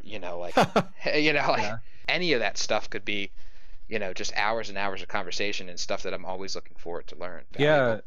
I mean, I think you brought up something really cool about learning lighting. Yeah. If you learn another discipline, you have empathy for that discipline. Absolutely. In production. Yep. Nobody told me that ever. Like I had to like learn that. So like, like if you have empathy for what the effects guy is going to need to do, then you're going to like probably go over there and talk to him or her. Exactly. And be like, hey, I'm making this prop, how's this going to affect you? Yeah. Like, that's crazy, right? Nobody really talks about that, but that's super cool. Yeah. Like, so I applaud you for like learning lighting, because now you can go over to the lighting guy and be like, hey, I took this class, like, is this what you're up against? And they'll be like, him or her will be like, oh god, Yeah. yes, and it sucks, and then you'll be like, oh, we get each other. you know, so yeah, like, for sure. But not even just, I mean, the empathy part and just the camaraderie that comes from learning parts of someone else's discipline is fantastic. But even the understanding of what they're doing, so you can have better compromises and collaborate more effectively. Totally. I mean, I usually joke about this with some of my friends that I was a huge Final Fantasy nerd, but I say my job is, like in tactics speak, like my job is environment artist, but I like the sub job and like have my sub jobs in lighting and level design. It's like anything that I immediately touches my discipline that I know can really heighten the experience, especially with level design, like you were talking about in Shadow of War, of just outlining what the paths look like and what textures you're using to guide the player. And like all of that stuff just makes the environment art feel so much better and play so much better when players get their hands on the game. Yeah. Yeah. And even to kind of go kind of in the same direction of kind of what you're talking about too, is like so much of my time in the last couple of years has been like actually just learning how to prototype games. And like a focus on narrative games, which for me is then like learning about like writing and also performance and how that gets portrayed into the final game. And it's like how do these different things work in the different types of ways that you present narrative? Do you present it with performers and actors that are speaking it? Do you perform it with just text? Do you perform it with little sprites or little characters that are there and the text shows up, right? And these things can add to a lot of it, and add up to like what makes the experience really, really good. And what I've been able to take out from a lot of that is reassurance of a lot of things that I've learned as to what's helped me to become the artist that I am, is like understanding reference. Yep. And applying that stuff in a lot of cases, understanding like, all right, how did somebody like Tennessee Williams learn how to write like dialogue, and just immersing yourself in that in a lot of ways, and understanding like plot structure and story structure and theming. And that's also been able to help me out tremendously with understanding how to push that visually. And it's something that is not necessarily always talked about in our fields in terms of, we'll talk about like environmental storytelling and putting in little props and things about the bits of the scene, but we don't always talk about like how do we put subtext into a scene? How do we talk about like continuing motifs and themes that might reoccur visually that you might see in like a film, right? Is like those ideas and things in there. That's stuff that can help enhance the experience you might have if that's something that goes in kind of in that direction. And being able to take time away, because it is very much like, I love my job. I go in every day and it's the most rewarding like environment job I've ever had, to the point of I get home and it's like I want to build scenes, but I'm not really like pushing to be like I want to make a prop or do this little thing. I want to make big scenes and I want to be able to put actual like interactive elements into those scenes to make them work. And that just takes a lot more time and experimentation to kind of get that up and running in a lot of cases. But again, it kind of all feeds back into each other, because it's like, here's all the stuff I'm doing on my free time and having an understanding about these completely different disciplines in a lot of cases that are not necessarily visual either. And saying, how can I apply those lessons and those things back into a visual language that I love and that I do on a regular basis. And that's kind of like the fun of it too. And in a lot of cases, it just starts to kind of form, a language between all of these things that's just really like inspiring and fun. And you can feel like there's a bit of diversity to the work that you have. And again, right, like you can also relate to the people that are doing the work in that case as well, and just saying, hey, okay, I get what you're trying to do, let me help you in a particular way. Let's have a dialogue that wasn't necessarily originally there, right? And I want to be able to understand your language and help that to enhance your work, as well as like, bring us both together, the work that we're doing, and bring the project and the team up together and say, here's the example of what we're doing. Yep. You never, just talking about how you were saying that you're examining writing and bringing this back to your environment art and your profession. I have a buddy that is an effects artist, a tech artist, and he went and did an improv class just on the Blue, and it he did it kind of as a his girlfriend is an actress, and she thought it would be really fun for him. But I bet you that if he keeps taking some of these courses, that you're gonna notice slight changes in his effects, in the way that he kind of collaborates with people, and just the composition and the timing and the rhythm of what he does with his work is just going to become that much better. I've done that same thing. Oh, awesome. And it is incredible. It is a transformative experience. I think anybody that's a creative, regardless of whether you are within the environment field or anything, you should go take an improv class, because it really is kind of like this push towards just accepting ideas. Yeah. And saying, instead of saying, no, we're not, no, like off the bat, just being no, you have to say yes and actually process it and say, and in a lot of cases, that's how sometimes it works on a project too. It's like, hey, we're going to implement this thing.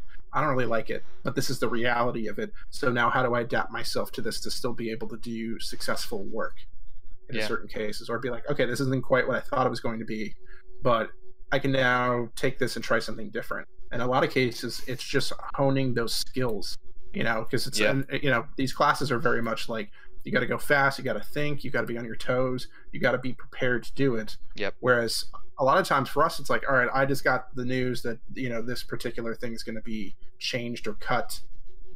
Yeah. All right, I have a little bit of time to process that, a couple minutes, maybe a couple hours to kind of get my mind wrapped back around it.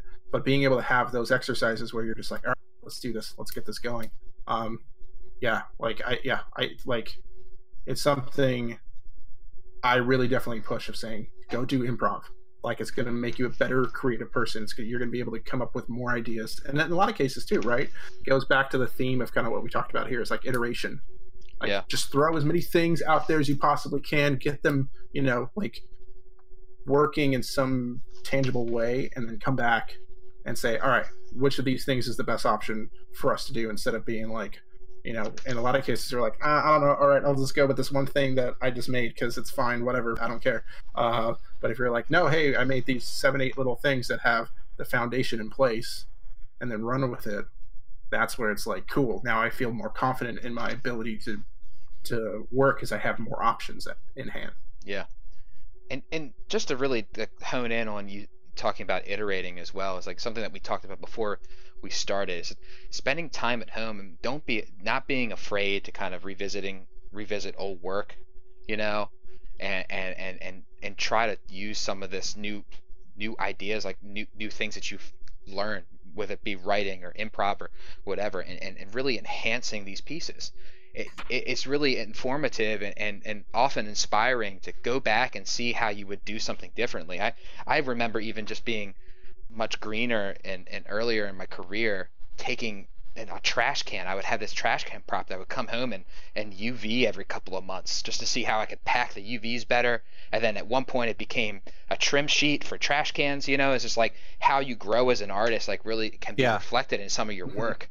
And it's something that never keep out of the conversation. It's like, it's okay to kind of come back to your old pieces and see how you would treat them differently. So. Yeah, I would really, I've noticed that, like, the last so many months on ArtStation, there's a little bit of a trend for that, but I really noticed when we went from the old way of working to PBR, people would take like really, really good game assets, like, cool props, weapons, whatever, and they would just like give it a PBR pass, and it was like leaps and bounds better, right? So I think it's really telling, right? Because it's a lot of it is like the tech at the time, right? So like what you made at the time, just because things are different now doesn't mean that work is bad, and you should judge the artists so harshly on it. It's like that was the reality at the time, and we all kind of did that. Yeah. But when you fluff it up a bit, it's pretty cool, man. You know, like it shows that like what it could be now, right? And I did that like with one of my textures. Like I did this roofing tile like some months back, and you know, just last couple of months I like was messing with it, and I just did a whole new pass on it. Yeah. And it was awesome, you know, because I was like, it just was something that was, you know, I've taken everything I've learned in Substance since then and applied it, and it's like way better now. Yeah. Right. So even though like I could have just left it alone, but I had a lot of fun updating it. So it's pretty cool. That's awesome. Yeah. So I think one thing that might be interesting to hear from you, Josh, since we have you on the podcast, is just you know, we spent a long time talking about Substance. Yeah. Do you want to talk a little bit about what students like might want to kind of gear up on or focus on when trying to learn that software or learn this software? Yeah, I mean that could almost be a whole podcast. Yeah, absolutely. Yeah, we'll have to bring you back. Yeah, but I think just specifically about textures, I think what I'd really like to see is like, you know, for me, a lot of people think of me as like, you know, oh, he's one of the Substance guys.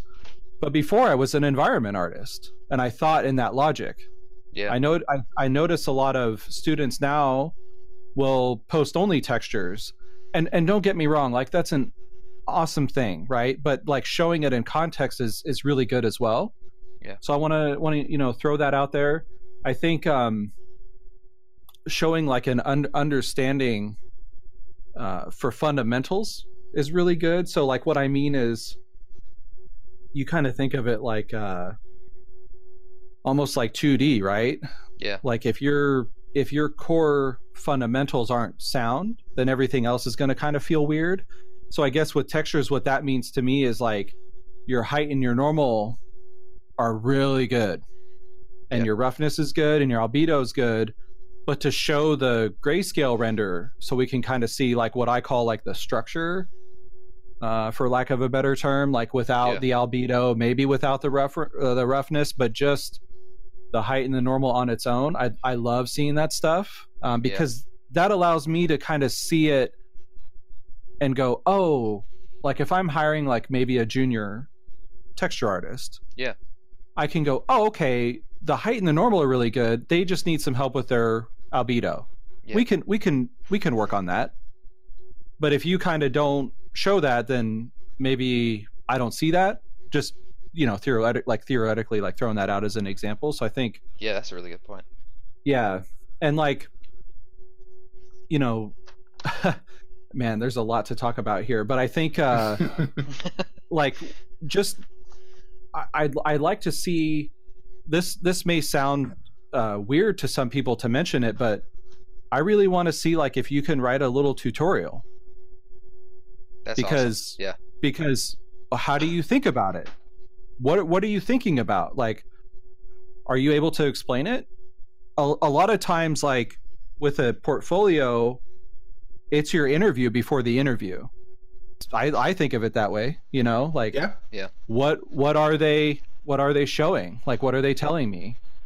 Yeah, I think presentation, and I'm curious to get both of your guys' thoughts on this too, is like, I'm definitely very much of the belief that like, show what is in game, show what people that are going to buy your game are going to see. Yeah. Right. And so presenting anything, you know, like I'm even extremist, like I'll go as far as saying, don't use Marmoset. Like, show it in game. If you have a prop, put it in the game engine, because it's nice to be able to plug in the textures and have something that's nice and rendered for sure, which is what Marmoset can do great. Yeah. But being able to actually go through the process of even getting a model into a game engine, setting it up through the material system into the textures that need, and all that stuff, and presenting it and lighting it shows that you know how to use a game engine at least on some level. And that goes beyond, beyond just that, right? That goes materials. It goes especially for environments, like any of that. Yeah, no, I agree completely, and I think honestly, showing both is good to me, because you're showing it, like you said, Ryan, in the end result. But sometimes, like, Marmoset can allow a little artistic flair. Like, oh man, they kind of have a knack for lighting. Oh, okay, that's cool. Yeah, so like, maybe not one or the other, but both. In the same post is cool. Yeah, no, that's a perfectly great way to that's the best way I've ever heard anybody put that. Wow. Yeah, we should stop now. We should stop. All right, cool. We're done. We're definitely coming up to the end here. The one thing I did want to kind of bring up real quick before we shift off to our last little segment is that sure.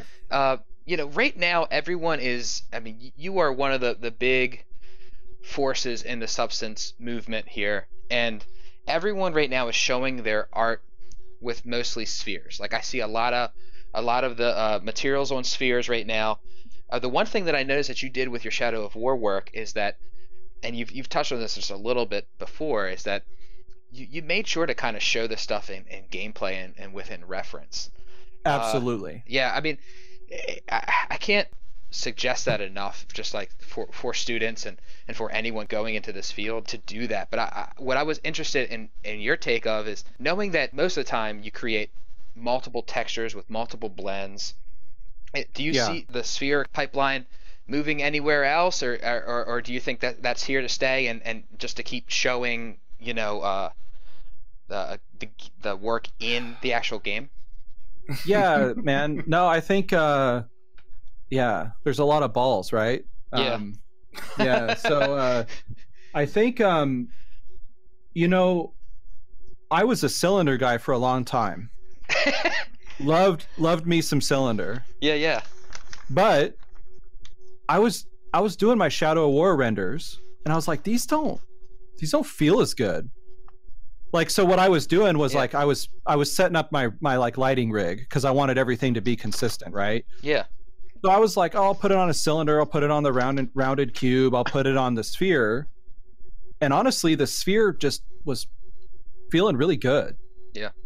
And to the point now where like I've kind of made it an effort in my downtime to kind of go back to almost all my old stuff now and just put it on a sphere and re-render it. Awesome.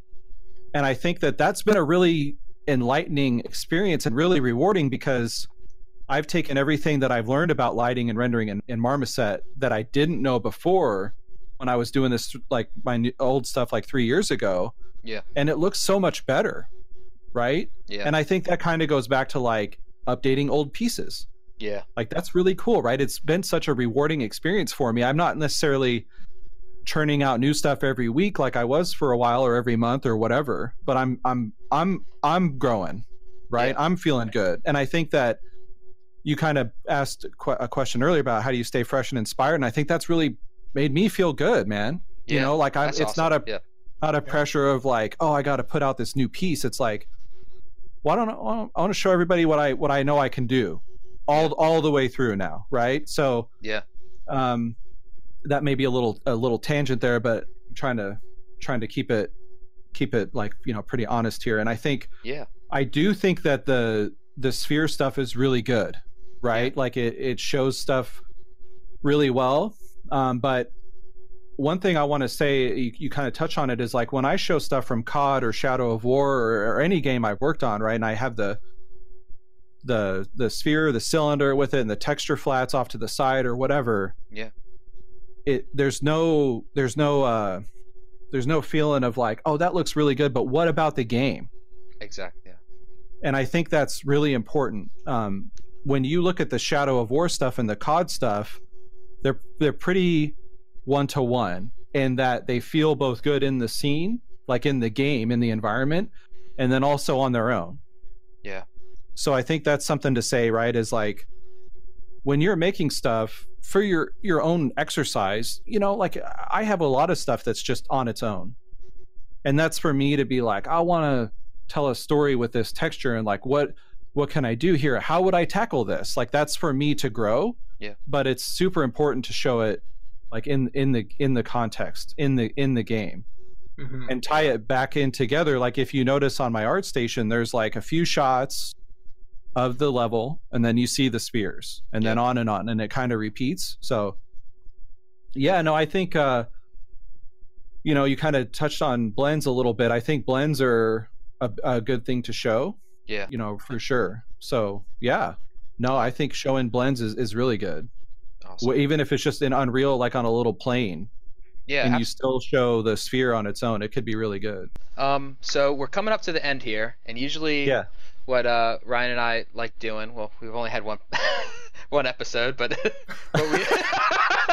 what we like doing last episode. It's a time-honored tradition as of 2 weeks ago. Were you guys in like pre-pro for a few episodes before you went alpha? We did have a little bit of pre-pro. We had meetings about being in pre-pro. Cool. Yeah.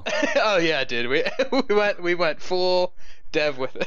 Yep. So usually what we like to do is kind of like talk about some of the cool tech that maybe we're working with or exploring with, and any games we're playing now, and then we like to end with something that's inspired you lately.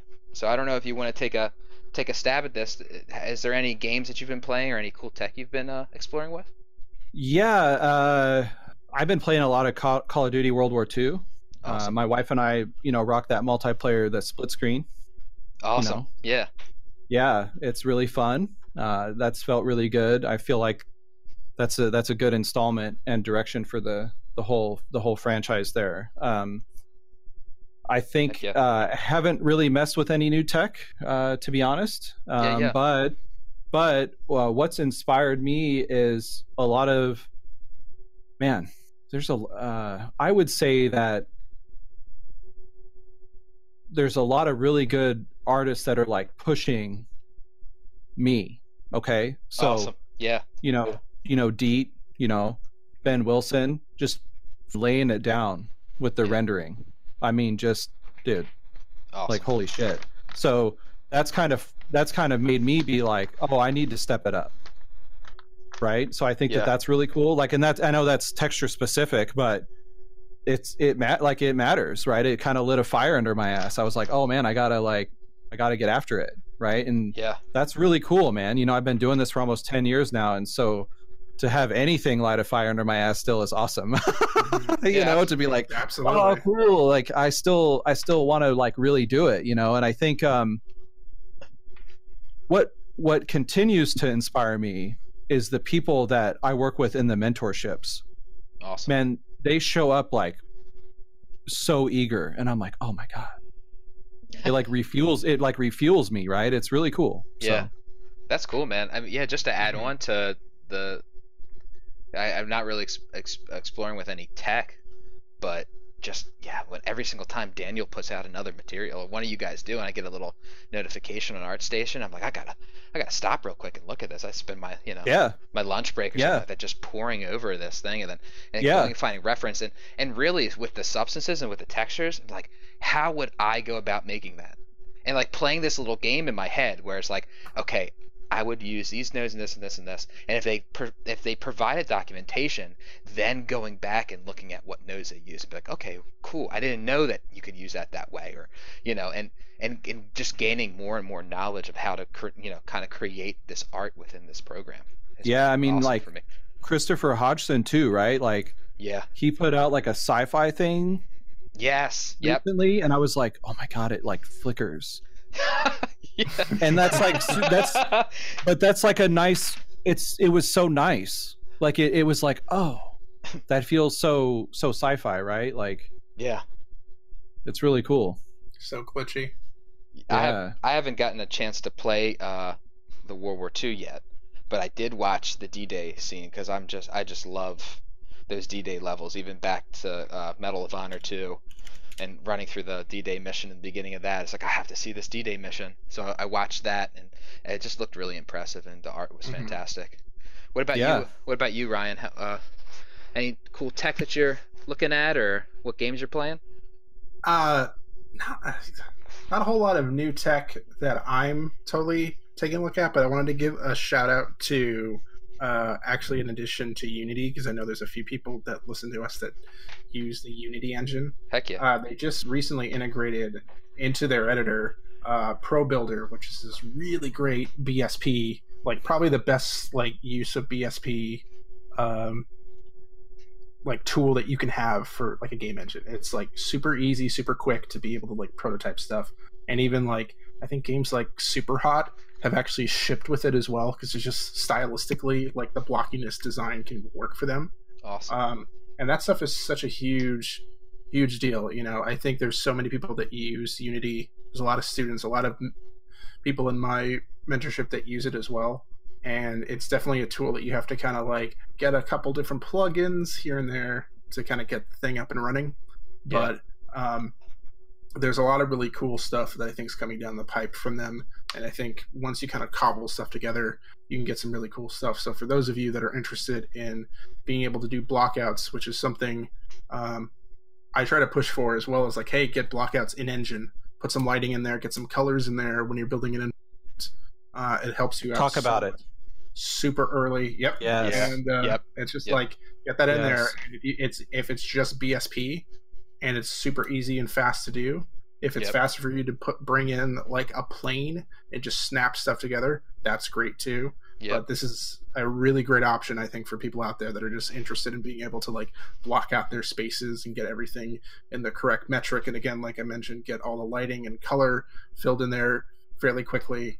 Get the scale right. I think that's something really cool that you can take a look It at. sounds awesome. Yeah. Yeah, people will ask me like, when do you put a texture into the engine? And I'm like, when it's a pattern.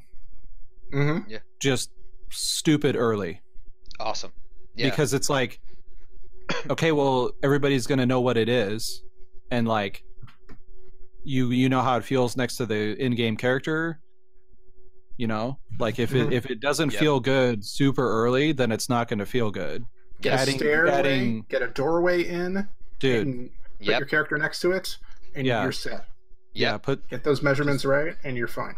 Yeah, absolutely. So I think that's like, it's a tough. I can imagine that's tough for students and other artists, right? Because you see really popular artists that are like, well, they're just putting it on the sphere. But we're also telling them, hey, we want to see it in game. Yeah. But you know what? Like, when you're in the studio and you're in there for an interview, all those, guys and gals interviewing you, they want to know what you're going to do when it comes to in-game. Mm-hmm. Yeah. Because they're not here for, like, the Marmoset show. They're here for, like, we got to get this shit done show. So exactly. Yep. That's kind of why it's, like, stressing both. Like, I don't think we all three of us or the whole community couldn't stress that enough. But yeah, like, I do my spheres because that's like my at-home release, right? That's what I do with my time. But yeah, man, when you're trying to get gainful employment, you want to rock the scene. So for sure. Yeah especially with textures. I mean, textures inherently like, not to get like too preachy about it, but like they take up vast swaths of space within a game. You're painting with a huge brush. Yeah. So, yep. Yeah, for sure. Cool. And in terms of games I'm playing right now, I'm sure this is not a surprise to either one of you guys, but I recently picked up a Super NT, which, not to get this a huge tangent here, it's a clone Super Nintendo that is not emulation, at least in terms of the traditional idea of what like software emulation is. Yeah. It's built using a piece of hardware called a FPGA, and basically mimics a Super Nintendo. Yeah. Down to even any of the glitches you might see in a regular game running on like a legit Super Nintendo. Yeah. What's cool about it, though, is that it has HDMI out. Now, some people might be like, why don't you just take a Super Nintendo and plug it into an HDTV? That is an incredibly, depending on the quality you want, I should stress that can be a very, very, very expensive endeavor, which I have definitely gotten down over the last year and a half. But regardless of that, it's a really cool piece of hardware to see that stuff. When you start thinking about stuff from a preservation standpoint of like, how are we going to be able to keep these games running on legitimate hardware to see what the original intent of the developers were, of the artists were. I think it's important to start thinking about that stuff now, because we're already having issues where like PS1 like CD drives are going to start dying in the next 5 to 10 years. Yeah. And you're not going to be able to play your PS1 games. SNESs and carts, the batteries are already dying in a lot of Game Boy games and Super Nintendo games. Like, you can always put one in there, but at some point those boards and those pieces of hardware are going to break. And so I think it's cool to be able to see people are trying to keep that stuff alive, and also, make it accessible in a lot of cases. Absolutely. Right? Like being able to plug in a machine, or like plug in a Super Nintendo straight into an HDMI port and just get the super clear, crisp picture, and know that hey, this is as close to hardware accurate as it possibly can. Yeah. So I've just been playing around with that, because like I have an old games set up in my office here with like, I don't even want to say how many consoles I have in here, but a lot that are all hooked up to a device well, it's hooked up to 2 screens, hooked up to a CRT, and hooked up to my HD TV, which is then being connected to a upscaler, and it's crazy. It's nuts. But now awesome. I have the ability to just take my Super Nintendo, put it into my living room TV, pop in a Super Nintendo cart, and just be able to get that with my surround sound and everything else that I have in there, and it's amazing. And Super Nintendo games are the best. So that's awesome.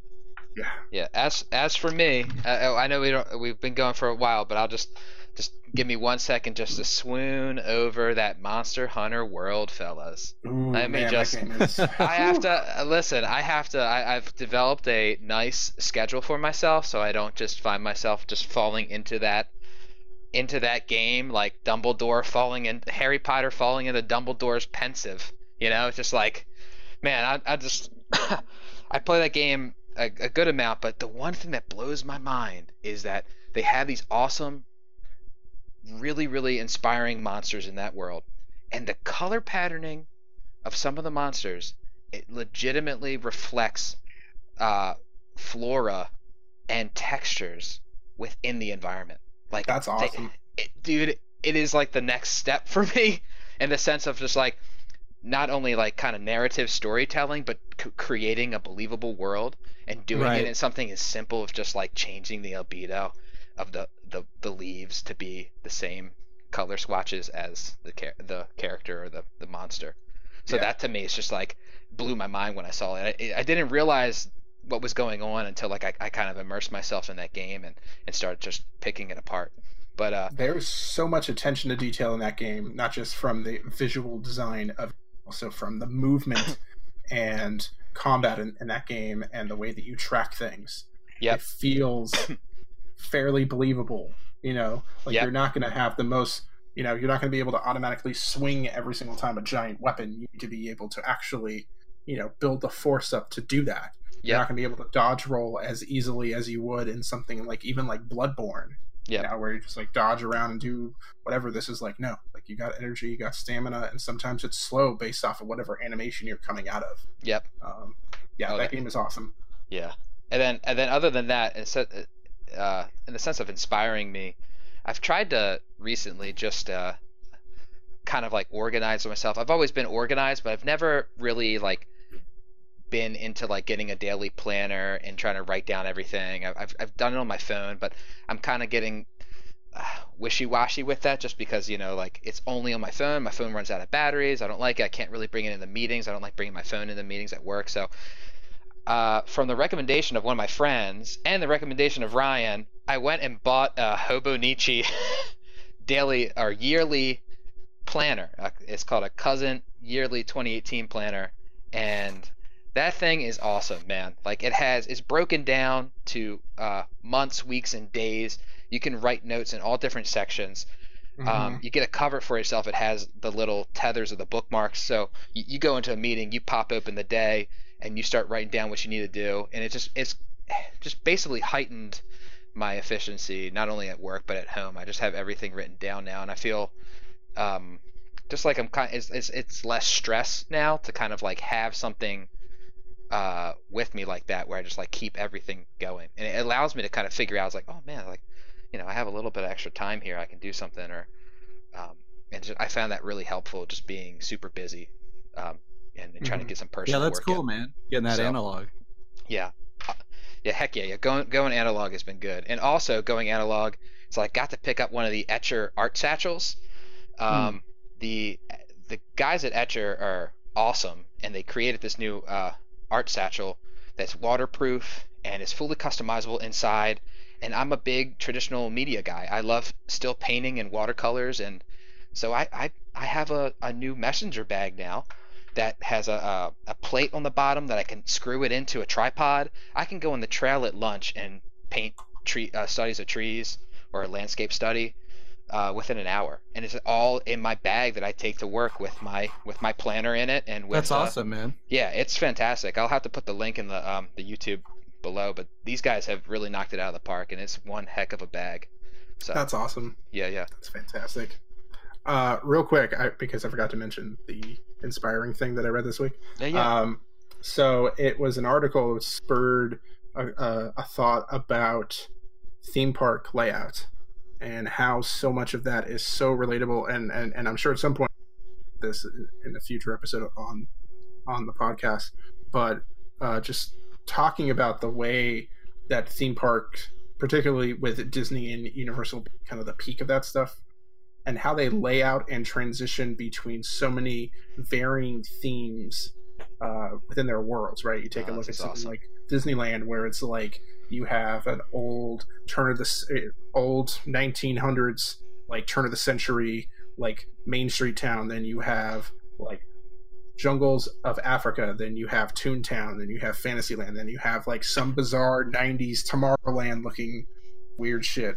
And how they blend all those things together and transition between the lands in those different hubs, and also obviously also the layout of that stuff, where it is all very hub based. Yeah. And in a way, it's like you can relate that back to so many games over the history of games, and it's really kind of neat. And as an environment artist, it's cool to then see like, okay, how do they transition between like Tomorrowland and Fantasyland? What does that gray area in between look like? And they always do something to like give you a nice kind of smooth transition, and it's done in a very like thematic and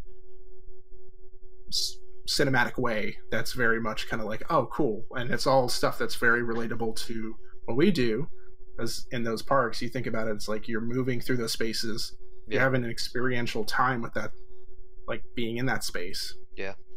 And that's very much how a lot of games are experienced as well. It's like, hey, you're in there moment to moment. You can look around, you can see all these different things, and it's interesting to then see how they like lay that stuff out.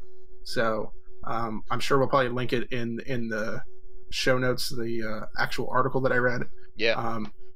And yeah, it's really, really cool. Hopefully again we'll talk about that at a future time. Well, I think that's it, fellas. I mean, the one last thing I would like to say is, Josh, do you want to plug your website or anything, your mentorship at the end? Actually, thanks for the plug, man. No problem. No problem. So yeah, like if you just go to gumroad.com/Art of Josh Lynch, like that's where all my tutorials are at. That's where I offer mentorships. So that's awesome, man. Get out there and learn how to make some stuff. That's cool, dude. Yeah. But yeah, no, that's like a huge passion project of mine is cultivating that whole thing. So thanks for letting me plug it. Yeah, no problem. And thanks again for coming to the podcast, man. Like it's an honor. It's same for me. Like it's really cool to be the first guest. So thank you. This has been a very enlightening and pretty great conversation.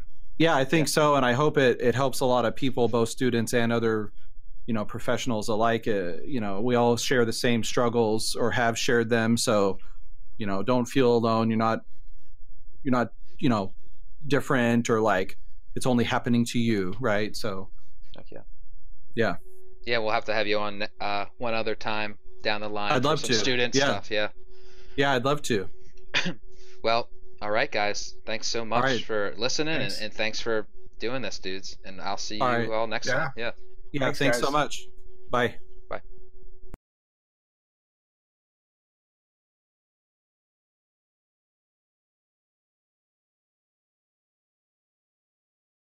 So Yeah. I guess we'll start now. We'll work with the flow. Anything happens with a recording, we'll go from there. Everything on my end looks good, so I'll apologize in advance if for some reason I contact you guys and say it didn't record. But I think we're good. Okay. I'm so sorry.